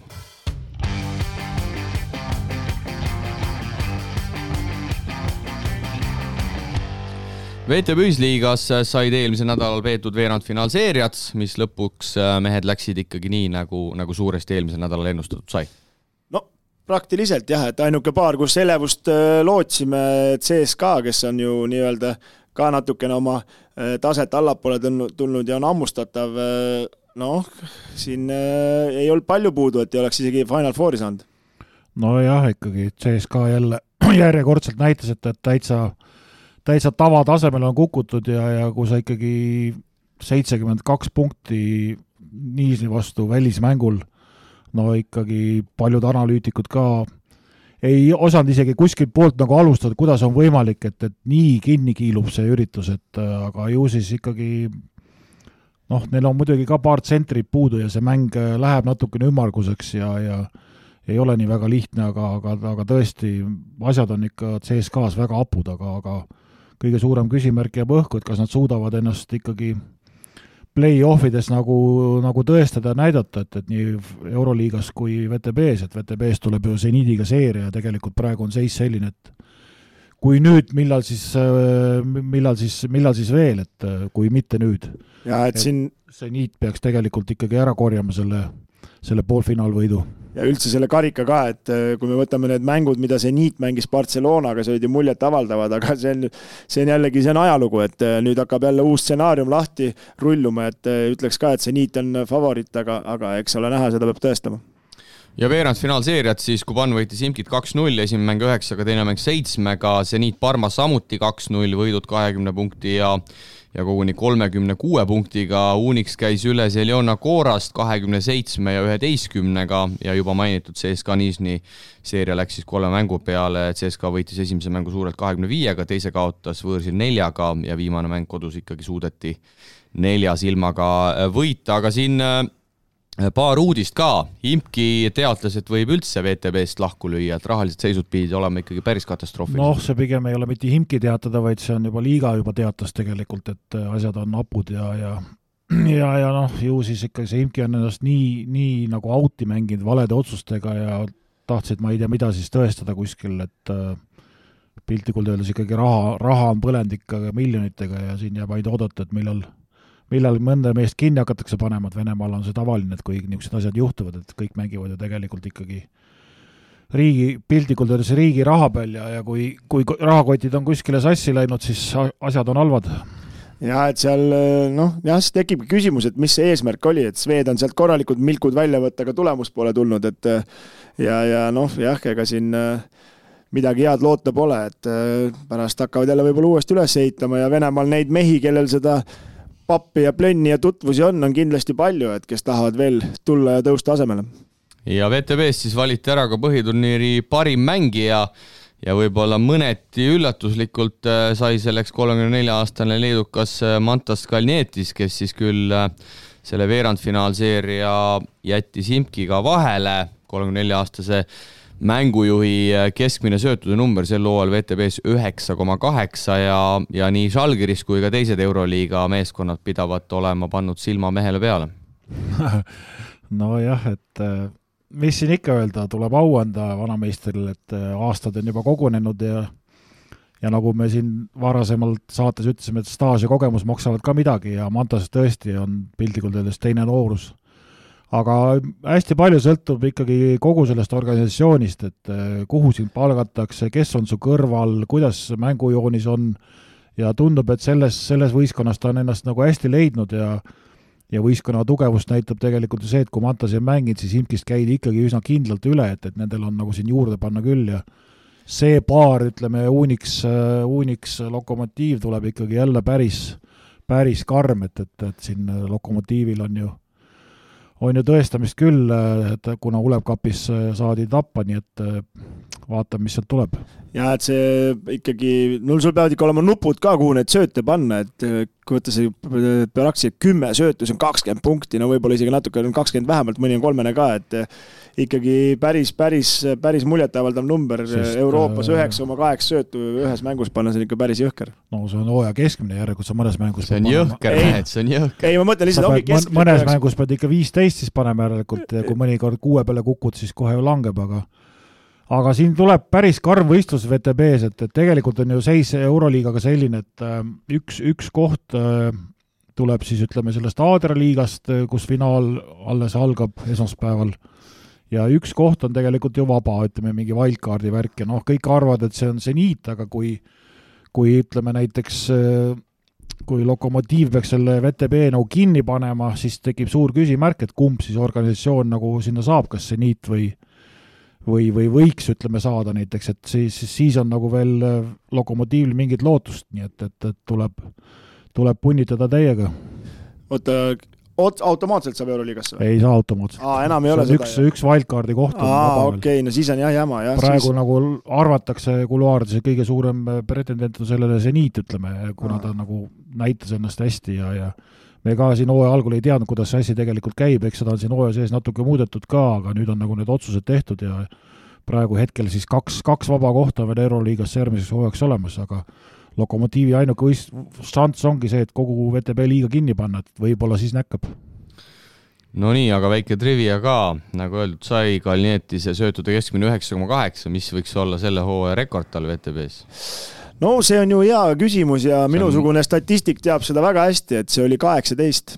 Priit, mis arvad? Äkki oli 22 või?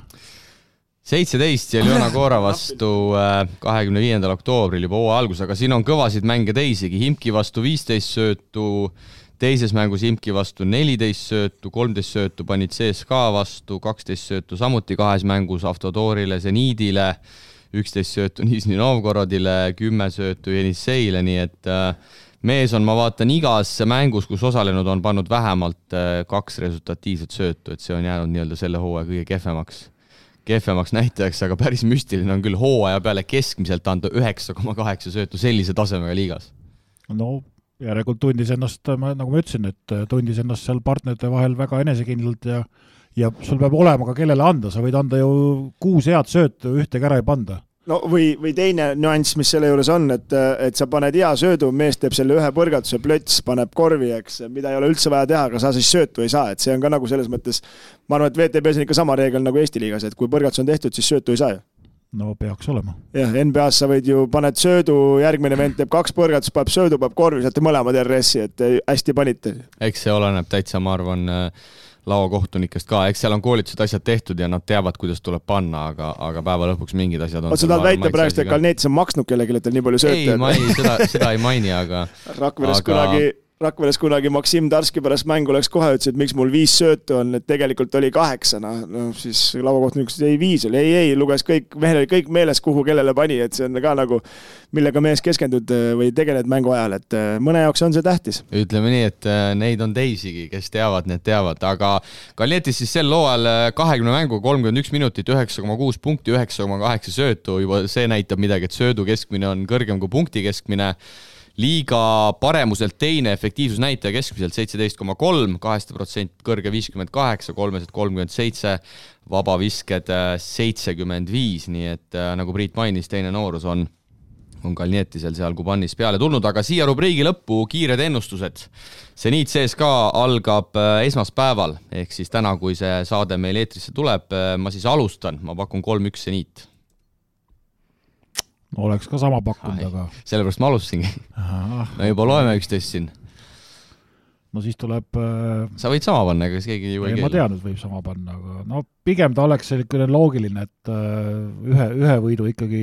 No mine tea tegelikult. Ma panen siis 3-2. 3-2. Mis mul üle jääb? 3-0. Sa pead oma Clyburnil panema. Ei, Clyburni me ei pane, nad saavad kotti selle, ma ise sisetunne ütleb, et mulle see niit meeldib, aga no seal on ju see ka, et Priit ju rääkis, tema on ju Venemaa RU uudised tulevad kohe peale, et mis see seis taanlasega on, et see kutt ju viidi kiirabiga minema ja kukkus kokku viimases mängus, et kui teda ka ei ole, Strelneks on ju nimekirjast välja arvutatud, ei mahu piiranguga, et ma pigem ütlen 3-0. Et tagaliini materjali ikkagi Seniidil peaks muidugi Seniidil on ka, et Casey Rivers ei ole liigasse enam üles antud, et see käik ja Bonitka on vigane, et see käik on muidugi Seniidil puudu, et ta annab natukene nagu seda, aga CSKA poole võib-olla kaldu, aga veerandfinaalis ikkagi Parmaga tehti ikka nii, et sotid olid väga selged, et siin nagu ma ütleks, et pilt on paigas. Ma ütleks võib-olla pluss, mis räägib Seniidi kasuks, on veel see, et neil ikkagi Vene mängijad on saanud regulaarselt ka ikkagi peale, need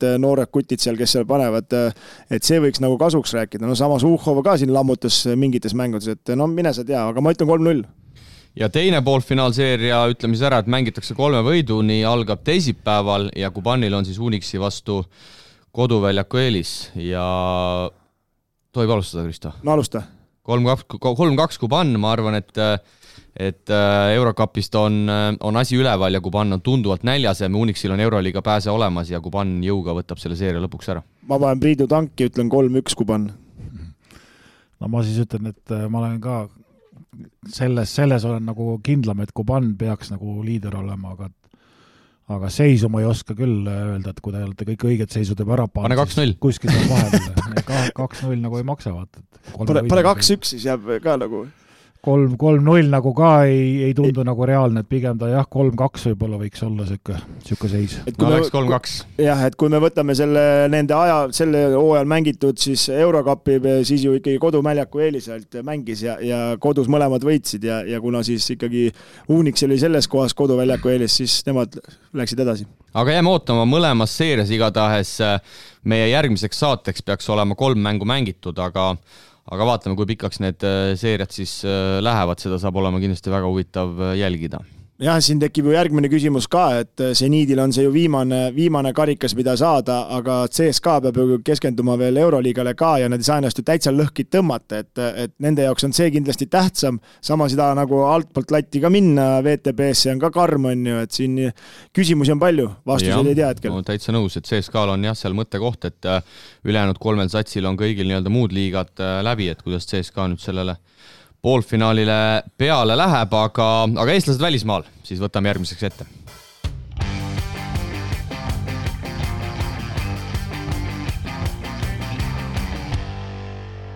Tänases eestlased välismaal rubriigis vaatame üle välismaal pallivate Eesti korvpallurite vägiteod eelmisest nädalast, kui enamikes Euroopa liigades on põhiturniir lõppenud ja on alustatud siis juba ka play-off mängudega ja alustame võib-olla ikkagi kõige tulisemast ehk siis Maik-Kalev Kotsarist ja Saksamaa liiga põhiturniiri lõpust ja play-offist. Viimases mängus juba ligi nädal tagasi kaotati võõrsli Skylinersile 89-96, aga sellest mängust midagi ei olenenud. Maika kergete seljaprobleemide tõttu ei osalenud ja nüüd ootab siis ees veerandfinaalseeria Berliini Albaga. Mida oodata? No tihedat vastasseisud, aga no kindlasti favoriidiks on Alba, et ükskõik kus nurgast me ka ei vaata, et nendel on olnud ka aega seal ikkagi sättida ja ka Euroliiga nagu läbi ja materjali jagub ja ma arvan, et Maigi sats punib vastu küll, aga kokkuvõttes peaks olema ikkagi nagu Alba poole ikka see asi kaldu. Jah, et siin Alba nüüd ju saab head mängud ka, et nende karikas alles mängitakse nüüd välja ja lähevad Bayerniga kokku pühapäevasel mängus läksid, et tulemust meil pead, me saadet tegime pühapäeval, et aga jaa, ma arvan, et esimene põhiturniiri mängud ei loe midagi, 2-0 panid ära Albale, aga siis oli see Euroliiga seal segafaktor ja nii edasi, et no esimese hooga loodaks ühte võitu, mitmeni käib 2 või 3, seda ei tea. 3 võiduni. 3 võiduni, jah, et esialgu loodaks ühte võitu ja oleks ka juba kuskil mingi klubidirektor ka neil ütles, et kui saaks ühe võidu play-offis, oleks juba suur saavutus ja edasi oleks kõik boonus, et no vaatame, aga loodame ju ikkagi eestlastena ja Maigile pöialt hoides, et eelkõige võistkonnal läks hästi ja saaks sealt edasi ja siis Maigil endal ka. Ja põhiturniiri kokkuvõtteks siis Maik 15,3 punktiga keskmiselt mängu kohta oli Hamburgi meeskonna parim ja liigas siis üldse skoorimise mõttes paremuselt 9. mees ja lõpetati siis põhiturniiri 7. 21 võitu, 13 kaotust ja minnakse siis vastamisi põhiturniiri teise Berliini Albaga ja nagu Kristo juba mainis, mõlemad omavahelised põhiturniiri kohtumised Hamburg suutis võita 90-75 kodusaalis ja võõrsil 75-68, aga nagu Priit ütles, need play-off mängud on hoopis midagi muud. Scouting on hoopis teisel tasemel ja Hamburgil ikkagi saab olema raske ja ma arvan, et üks võit, rääkimata 2-3 oleks juba suur õnnestumine. Kindlasti, et üks võit oleks tõesti, ma arvan, nende jaoks juba saavutus ja hooaja nagu väärikas lõpetamine, et aga noh, tegelikult kui mängud pole alganud, on kõik ju võrdne ja mine tea, äkki see 2-0 põhjooajal ei olnud juhuslik, et meie loodame ikkagi, et tuleb ikkagi tihedam andmine. Ja, et anname siin respekti ka ikkagi nende treenerile, et noor kutt on päris huvitavalt selle satsi mängima panda, aga nagu Priit on rääginud varem kolleeg, et play-offis ikkagi on see ekstra värk, et vaatame, Alba tõmbab nad nüüd nii juppideks ja seljavigastus ja kõik lülid on ka kindlasti teada, mis Kotsaril viga on, et seal kõik tugevused pannakse kinni, et nüüd ongi, kuidas mängijad suudavad selles olukorras välja tulla. Just, ja Albal ju väga kogenud peatreener ka, Aito Garcia Reneses ja Hamburgil pigem nooremapoolne juhendaja, nii et seal ka kindlasti omamoodi duell, aga liigume Itaalia, Manu, ja Itaalias sai ka siis põhiturniir läbi. Põhiturniiri viimases mängus Kaspar Treier tegi suurepärase esituse 25 minutiga 16 punkti, 3 lauda, 3 söötu, kui siis Cantu meeskonnale küll kaotati, aga on mängitud ära juba ka 2 veerandfinaali, kuhu siis Sassari läks 5. asetusena ja nende vastaseks 4. asetus Veneetsia, kellel on siis koduväljaku eelis ja mängiti eelmisel nädalal nii neljapäeval kui reedel ja Sassari kahjuks mõlemad mängud kaotas kõigepealt neljapäeval lisaajal 91-92 ja teine mäng siis samuti napilt 5 punktiga 78-83. Kaspar esimeses mängus 6 minutit 2 punkti, teises mängus sai platsile 5 minutiks, aga skoori ei suutnud teha. No, see on nagu, ei tea, mis seal nagu toimub, et eelmine saade ju rääkisime, et treener sai mingi 10-päevase keelu või mis seal iganes oli, mingisugune distsipliinkaristus, no järelikult koduvälja keelis ikkagi on nii palju maksnud, et Sassari neid võite ei saanud, et see lisaaja kaotus võib tegelikult saada saatuslikuks, et oleks sealt ühe kätte saanud, eeldame, et Sassari kodus on ka tükk maad parem kui väljas, oleks tulnud 3-1, aga nüüd on seis ikka väga raske, et kindlasti peab 2 tükki kodus võitma ja siis käib kõik viimase mängu otsustada. Aga tundub, et siin hooaja teine pool ikkagi Sassari on nagu järgi andnud, et ega seal rasket läks neil seal Champions League'is ei tulnud, nüüd on siin ridamisi saadi põhjoo lõpus veel kaotusi, et peab mingil ajal Kaspari eest küsima, mis seal siis nagu hooaja lõpus toimus. Ja, et eks selle peab lõpuks kokku tõmbama ja no minu arust kõige suuremaid üllatusi täis alati ongi Itaalia liiga, et kui ju Kangur ja Talt seal mängisid, siis seal ikka neid üllatusi tuli kogu aeg play-offis, et ma ei tea, kas see nüüd muidugi üllatus on, et Veneetsia siin viimasel ikkagi tugev on, aga ikkagi mängud on tihedad ja need, kel pikem ole kõrdamand. Ja täna, kui me seda pühapäeval saadet lindistame, siis 3. mäng saab ka Sassaris aset leidma ja siia veel infoks, et Kotsar siis alustab 20. mail ehk siis neljapäeval seeriat võõrsil Alba vastu, aga Henri Trell ja Pesaro siis nende matk sai põhiturniiriga Itaalias läbi. Trell viimases mängus algkoosseisus alustanuna 22 minutit 11 punkti 4 lauda ja Pesaro siis sai lõpuks kokku 10 võitu 16 kaotust ja piirdus sel hooajal 13. kohaga, mis siis tähendas, et nende jaoks hooaeg lõppes. No nagu me eelmine saade arutasime pärast seda karika suurt õnnestumist Vanker veeres all ära. Jah, seal midagi läks ka täitsa nässu, et kohe üldse mitte midagi peale seda ei tulnud, et ka päris huvitavat infot võiks sealt saada, kui saab teada, mis seal siis nagu juhtus. Ja, aga positiivne on see, et sel aastal välja ei kuku vähemalt, et eelmine aasta ju tegelikult oleks nad välja kukkunud, aga koroona päästis nad ära. Just, nii et jäävad kenasti püsima. Teisipäeval siis Baskonia oli üle pika aja väljakul, seal ka koroona on nüüd räsinud päris kõvasti, mitmed mängud on ära jäänud ja Raieste sai ka täitsa korralikult mänguaega, alustas algkoosseisus 14 minutit 3 punkti 3 lauda, aga kodus kaotati Badalona Juventudile ja nädala teises pooles millegipärast Raieste enam väljakule ei pääsenud. Ei tea, kas mingid mehed tulid koroonast välja? No ei tea, eks seal ka mingi sättimine käib, neil on nüüd mänge siin ridamisi ja ju siis jälle ei väärinud või ei oska öelda, et ega me oleme sellest treenerist ju siin hooaja sees rääkinud, et igasugused imelise lahenduse tuleb, et ju siis stiil jätkub. Jah, et põhiviisikust viimase sekundini pead valmis olema, et võib-olla lähed ja võib-olla pole vaadanud, võib-olla Vildosa lennuk canceldati, et tuli tagasi, et hakkas uuesti mängima. Kuino Kolom ju võeti Vildosa asemele, nii et sinna ikkagi mees leiti, aga lähme siit kiirelt edasi, põikame läbi Islandilt, kus Joonas Järveläineni koduklubi Grindavik on alustanud veerandfinaalseeriat 3. asetuse Stjarnani vastu. Grindavik siis lõpetas põhiturniiri 6. aga esimene mäng võõrsil laupäeval kaotati 72-90, Järveläinen 24 minutiga 11 punkti, kui ma nüüd ei eksi. Nii et ka seal on algus tehtud, Islandil ka hooaeg läheb päris pikale välja ja kolmapäeval Itaalia esiliigas Joonas Riisma, kes meil siin ühes saates ka külas oli, tegi korraliku mängu oma Itaalia liiga parima esituse seni 31 minutiga 25 punkti, 312-7, no selline asi on igal juhul mainimist väärt. No absoluutselt, 12-7, ma arvan, see on üldse Joonase võib-olla karjääri visete rekord 300 joone tagant, et ei mäletagi, et nii kõva snaiperiks on hakanud, aga näed, areng toimub järelikult. Ja esiteks on peale visete rekord, teise on tabavuse rekord. No, 2 rekordid korraga kohe. 12-7 on väga normaalne tulemus. No väga hea tulemus, seda viskas mul arva karjääri jooksul sisse, et enamus oli ikka 11-2, 11-1. Ja mängiti siis võõrsil, kus juures Ugo Erkmaa koduklubi Trapaniga ja Erkmaa oli ka kenasti väljakul 19 minutiga 4 punkti, nii et nii vägevat sooritust ei tulnud, aga kõik need esiliiga mehed, Veidemann ja lisaks on meil siin ju teisigi, Mikk Jurkatlam on saanud päris tublilt mänguaega ja on ka hästi tegutsenud, et võta sa nüüd kinni, et mis tasemel see Itaalia esiliiga siis tänasel päeval on?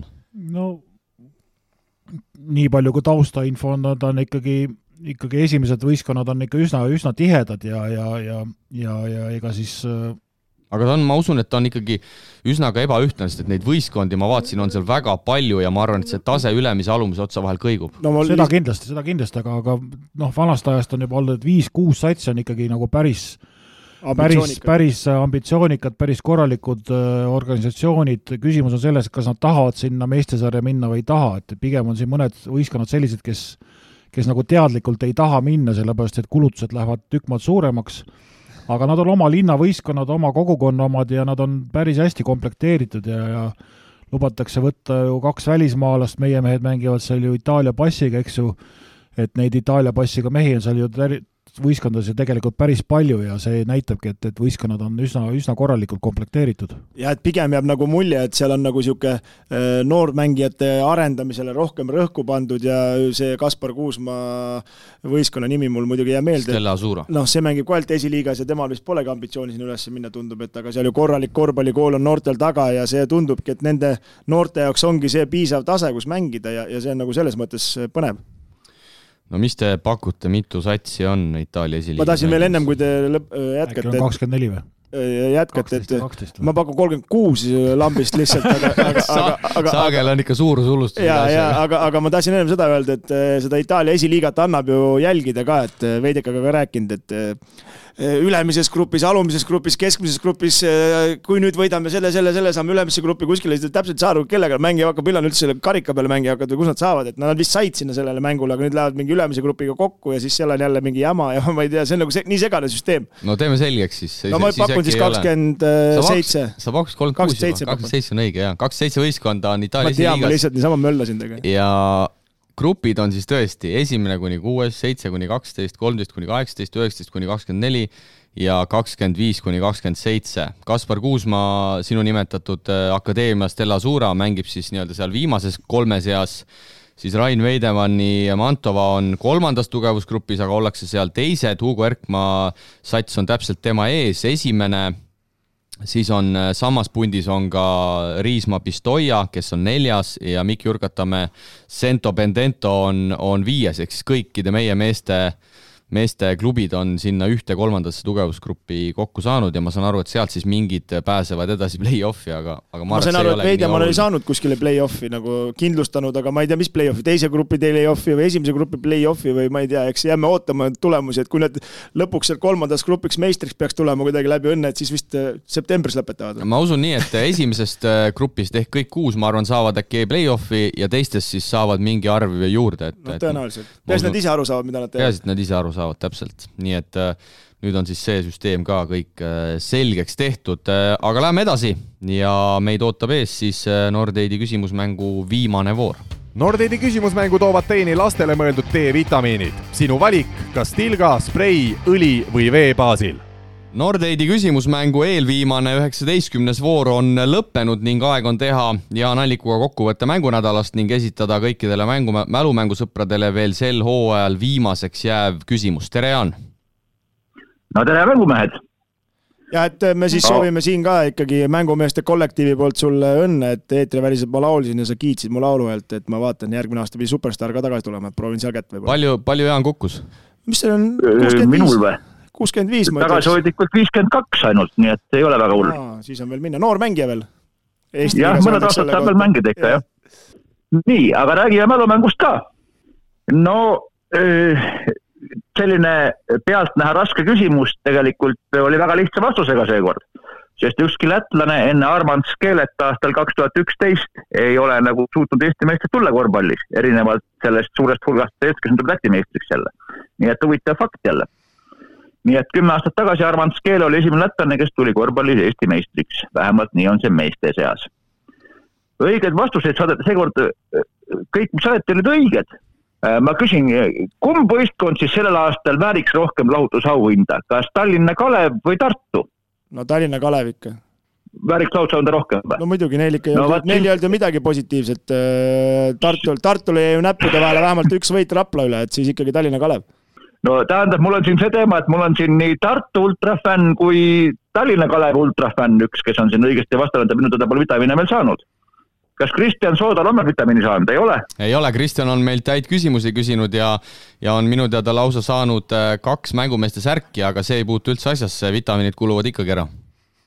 No ja kui siis ikkagi mängumad otsustavad, et Tallinna Kalevi mehed väärivad rohkem vitamiine, siis läheb Kristjan Soodalule seekord auhind, pole midagi teha. Vaata, nüüd sa panid meid paha nii-öelda fakti, aga Saage võttis selle enda peale, nii et minu ja Priidu käed on puhtad.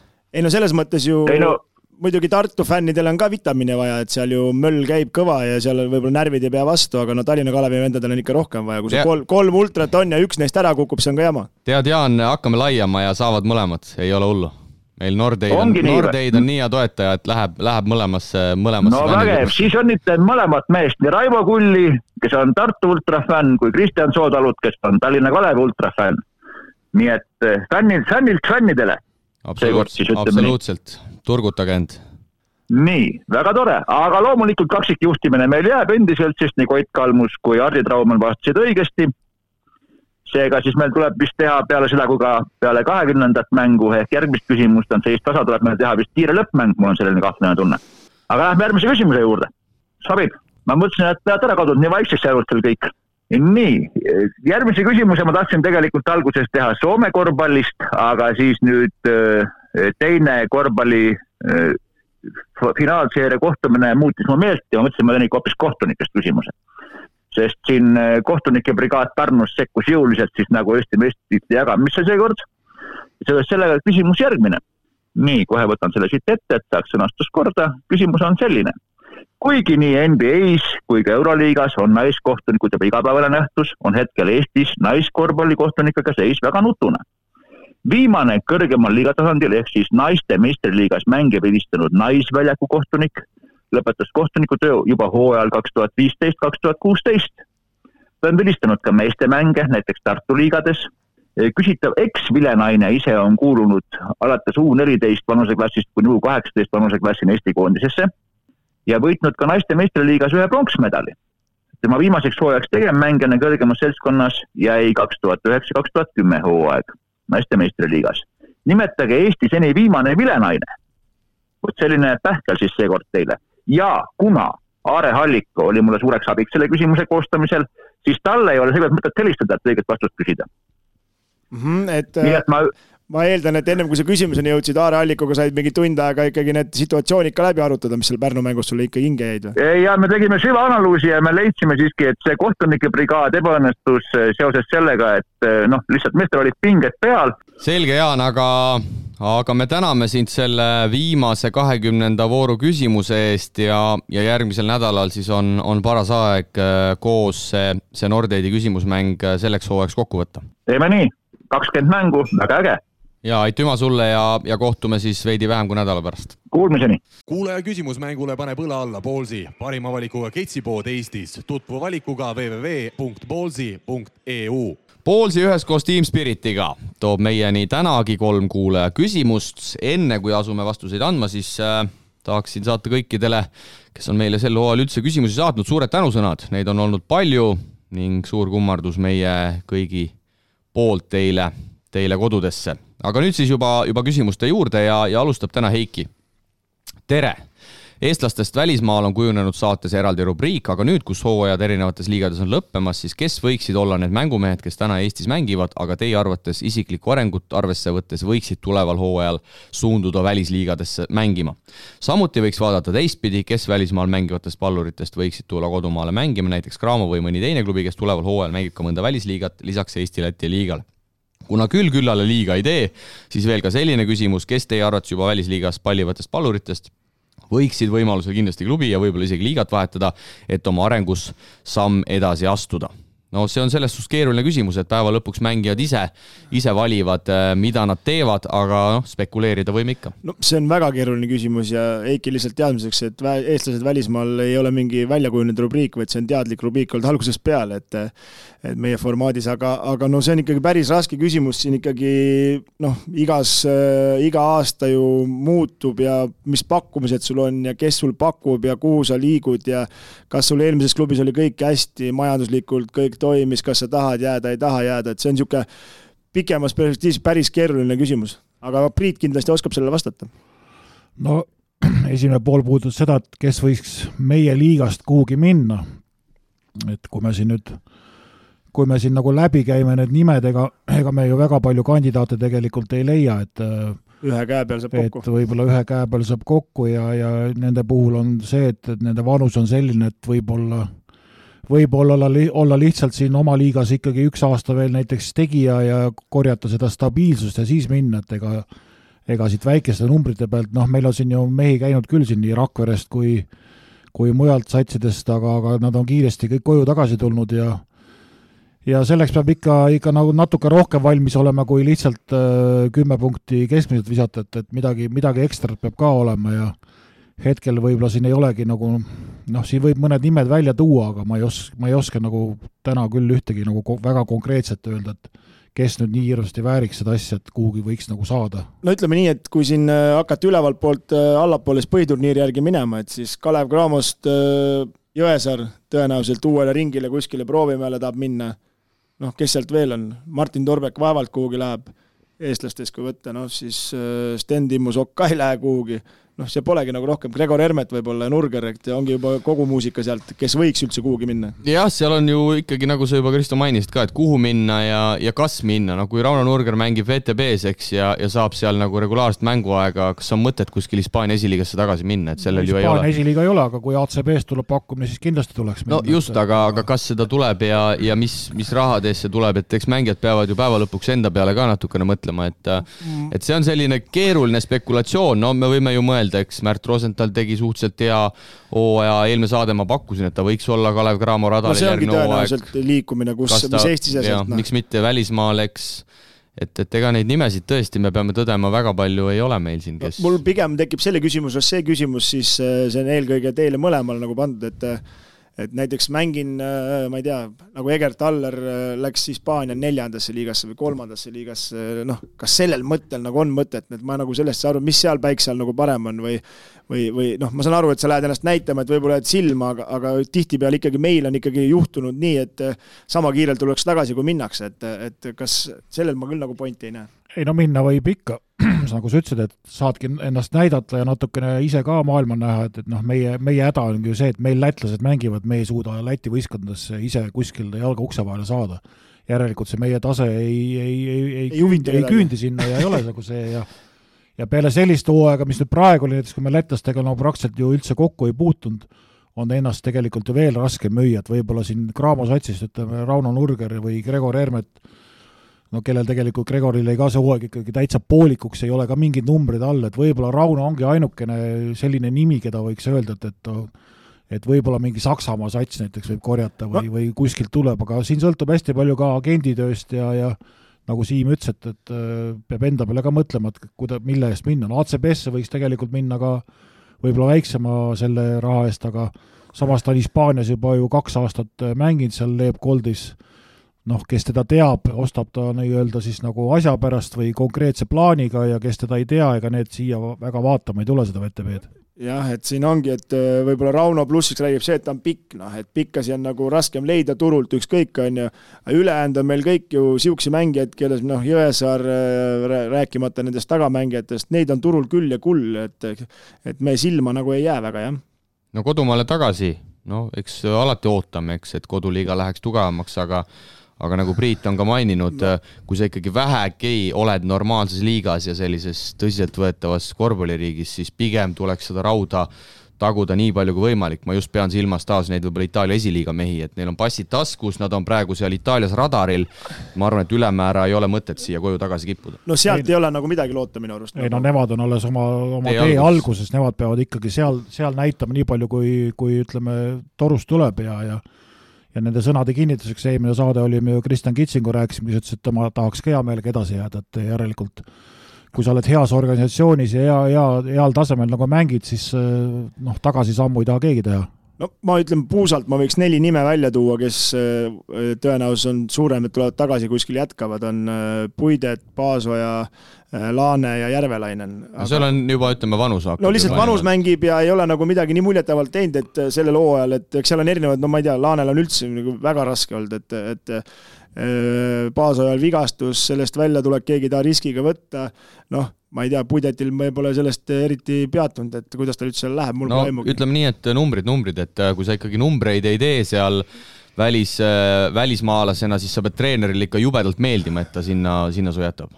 No nii on, aga meie koju tuleku nagu üks nagu tähtis faktor peaks olema see, et mida me siis mängime, et lihtsalt tulla Eesti liigasse mängima, see nagu nüüd ongi selle asja takistus, keegi ei taha tagasi tulla. kui me suudame, et meie võistkonnad hakkavad mängima kuskil mingisugust rahvusvahelise sarju, siis see annab kohe palju rohkem võimalusi paremaid mängijaid endale palgata. Selles mõttes, et nad saavad ennast kuskil näidata, et võib-olla see Jaak Arbi lugu sellest nii-öelda Põhjamaade liigast, mis ta iganes siin välja ütles. Võib-olla see on mingi argument, miks mõned mehed võiksid koju tagasi tulla, et saavad nagu ka kuskil nagu osaleda, aga nüüd tulla lihtsalt, et siin Rapla ja Pärnu omavahel mängivad, nagu see nagu ei ole küll mingisugune stiimul. Jah, et selles mõttes just tahtsin sama asja juurde, et see võib olla selles mõttes päris hea elupäästev liiga, et ütleme, Puidet ju tegelikult Rootsis ju oli koha peal ja tegi ilusaid asju ja sai selle jala nagu ukse vahele seal ja miks mitte ta või järgmine aasta seal jälle proovida ja teha, aga noh, siin ongi nüüd ju Eurosari Pärnu, Paasoja, Laane, Järvelainen, kas kõlbavad või ei kõlba, et siin on see küsimus ongi. No. Küsimus number 2 ja küsib Kaur, midagi sulle, Kristo. Tere, kui palju teie teisi korvpallipodcaste kuulate? Tundub, et Andres Sõber on teie suur kuulaja, sest paljud tema poolt üles toodud teemad mõtted on just teid kuulates tulnud. Eriti tuleb meelde Rosenthal koondises ja Carlos Jürgens. Palju teie või kui üldse võtate teemasid üle teistest podcastidest? No meie saade on pikalt ees, sellepärast meil on üks ekspert, kes kuulab kõik asjad ära, nii et teistel ei ole midagi vastu. Me ainult kopeerimegi, ehk siis on see vastus. Meie ei kopeeri midagi, sest meie saade on alati teatud ajal, tänu Siimul on ta väljas. Nüüd on ikkagi veel jõudnud lapse kõrvalt ikkagi toimetada veel uneööde arvelt, aga meie kedagi kindlasti ei kopeeri, sest et meil on kindel päev, millal tuleb kindlad teemad, millega me tegeleme. Ega sealt midagi kopeerida eriti ei ole ka kui ausalt, aga ma olen vaadanud küll tõesti kõik peaaegu teiste saated ära. Ütleme nii, et väga midagi vaadata pole, aga õnnesoovid saab teada ja vahest tuleb Padaurus ka mingit head teksti, aga muud nagu vaadata pole, aga kui sa öötundidel tööl oled rekkaga tiksud seal 30 km tunnis, siis et uni peale ei tuleks, siis hea kuulata. ja siia vähe nalja ka, aga jah, ise ma ei teinud nalja selles mõttes. Okei, selge, vabandust. Aga jah, ise tegemise kõrvalt siin päevas peaks olema natuke rohkem tunde, et neid teisi asju ka kuulata. Kuidas sul, Priit, on? Ei no, hea meel, et Andres Sõber meid kuulab selle küsija arvates, nii et tuleb ainult... Viksib maha meid. No las ta viksib, ju siis on mida viksida. See on kõige olulisem. See on tunnustus selles mõttes, et ma ütlen, et ma isegi olen korduvalt, ma arvan, ma oma saateid olen mingi 4 kuulanud, et olen korduvalt selle peale nagu mõelnud, et peaks kuulama, et paremaks seda ennast nagu teha, aga noh, las siis olla hetkel nii väga kõva kisa ei ole olnud, et kõigile ju meeldida ei saa ja ma arvan, et teeme siin ise vähemalt kolmekesti nii hästi, kui oskame ja kui inimestele meeldib, siis on nagu hästi, et ma ikkagi vabal ajal kuulan neid korvpallipodcaste ka, aga ma olen niisugune jalkamees ka, seda kuulan nagu rohkem seal.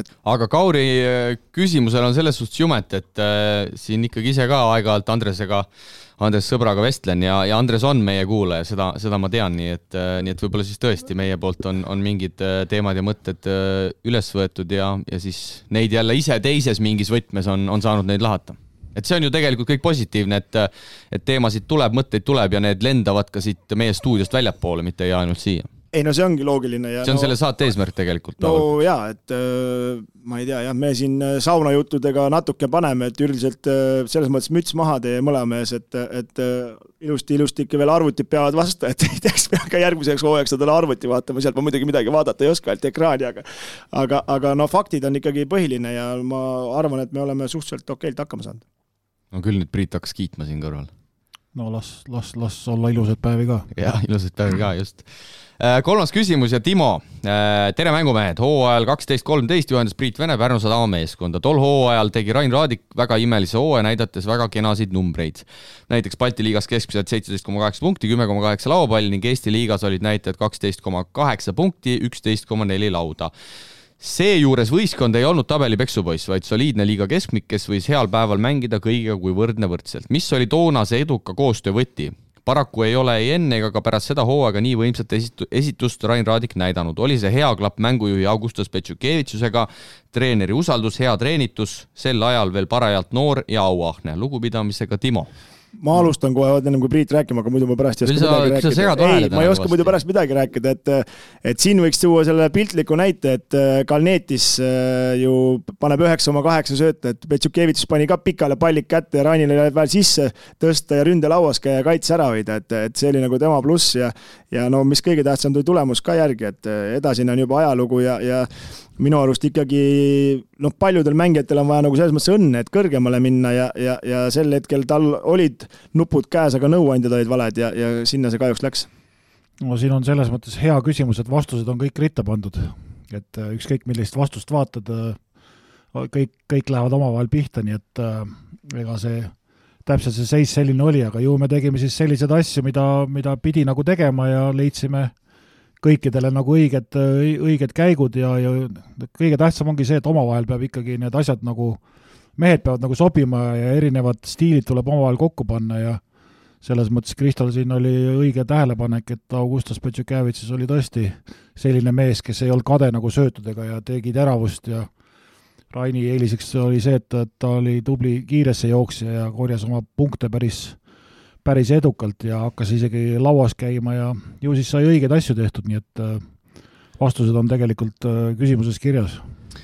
Ja siia kõrvale lihtsalt jälle, kuna meil selline hariv saade ikkagi üritab olla, siis Augustas Petšukevitsus tänasel päeval, Kristo, kus mängib? No Priit kindlasti teab, Priidult ma ei hakka küsima. Priit teab muidugi, et aga minu teada ta mängib Türgis. Mees ikka üritab lotoga pihta saada, aga no täiesti puusse. No puhast Tarva mäng. Priit, sa tead, eks? Jaa, koos Osvaldusega mängib. Jaa, siis on Hispaania. Koos selle sama teise leeduka, kellega Pärnus 4 leedukat. Pärnus oldi Basket Coruna siis. Päris huvitav nimi tänapäeva kontekstis. Igatahes Hispaania esiliiga ja Petšukevitš sel hooajal 13 mängus 19 minutit, 7 punkti, 2,9 söötu ja seal mängib siis Matuljonis, kes on saanud rohkem mänguaega ja nagu Priit mainis, Rolandas Jakstas ja Gediminas Zile ehk siis täielik Leedu maffia on seal. No kõik mehed, kellega koos on saanud Salgiris tööd teha, et need on kõik seal paraku rivis. Kas treener on ka leeduks või? Ei ole, aga Zile on seal pikalt olnud, Zile oli põlvevigastusega praktiliselt 1,5 hooaega audis, et ta lisandus nüüd selle hooaja kuskil enne lõppu vahetult, et temal on mõned mängud seal tehtud, aga teised mehed on seal, Zile on selles võistkonnas isegi ennem juba olnud ja see on Coruna sats, et jalgpall on selles linnas A ja O. Ja mis kõige olulisem, ma siia segan korra vahel, et jagavad esikohta praegu Granada ja Breoganiga, kus siis Rauno Nurger on mõned aastad tagasi mänginud, nii et kõva sats. Ja sellel võistkonnal on ambitsiooni, neil on seal vahest nagu ebaõnne natuke olnud, aga see, et sa võtad juba 4, ütleme ikkagi korvpallitausta või korvpallimaa taustaga meest enda võistkonda näitab nende ambitsioone ja kindlasti on neil, mine tea, kas ACB-sse ju äkki tahavad minna, et ei oska täna öelda. Päris huvitav oleks, võib peaks ühendust võtma ja küsima, et oleme järgmine saade targemad. Ja sa helista sellele tagamängijale, ma helistan siis selle Jaksasele, see oli mu võistkonnakaaslane, kui ma eksi. See oli sinu Baltais, kus sa olid. See oli sinu võistkonnakaaslane. Ja Ronald Jaksasega tegime ilusad asju. Oli siis Baltai või? Jah. Triobet Baltai. Jaksas, vaata, ma olen ka ikkagi rahvusvaheline vend, vaata. Mul siin võistkonnakaaslased paavad Hispaanias, Rain Raadikul paavad ka Hispaanias. Kui Jaksast muidu ei mäleta, siis kindlasti trennis haiget said küll, mis sest, et sinu võistkonnas oli. Ja jube kandiline vend oli küll omal ajal, jah, siuke 88 aasta poiss või vist oli 90. Aga äge on meenutada neid kunagise legionäri, kes siin Eestist on läbi käinud, nii et sellist elu elavad siis need 2 Leedu meest, kes hooajal 12-13 siis Priit Vene käe all Pärnu meeskonnas olid, aga tuleme siia selle Rain Raadiku juurde veel tagasi, sa ütlesid, et kõik need vastused, mis Timo ise pakkus, olid õiged, aga mis see siis peamine oli? Hea klapp Petšukevitšusega, treeneri usaldus, hea treenitus või parajalt noor ja auahne? Kõik asjad kokku, kui me vaatame neid aastaid, Rain Raadiku ju parimad aastad tegelikult sealt hakkasid ja kõik need asjad kokku, et me ei teinud vutti, ta küll küsis novembris, ma mäletan, et treener, kas me vutti ei teegi või, et ma ütlesin, et ei tee, et meil ei ole korvpall veel selgeks saanud, et kui ükskord selgeks saame, siis hakkab vutti tegema, ja ju ta siis leppis sellega ja ta tundis, et teda usaldatakse, ta oli võistkonna kapten,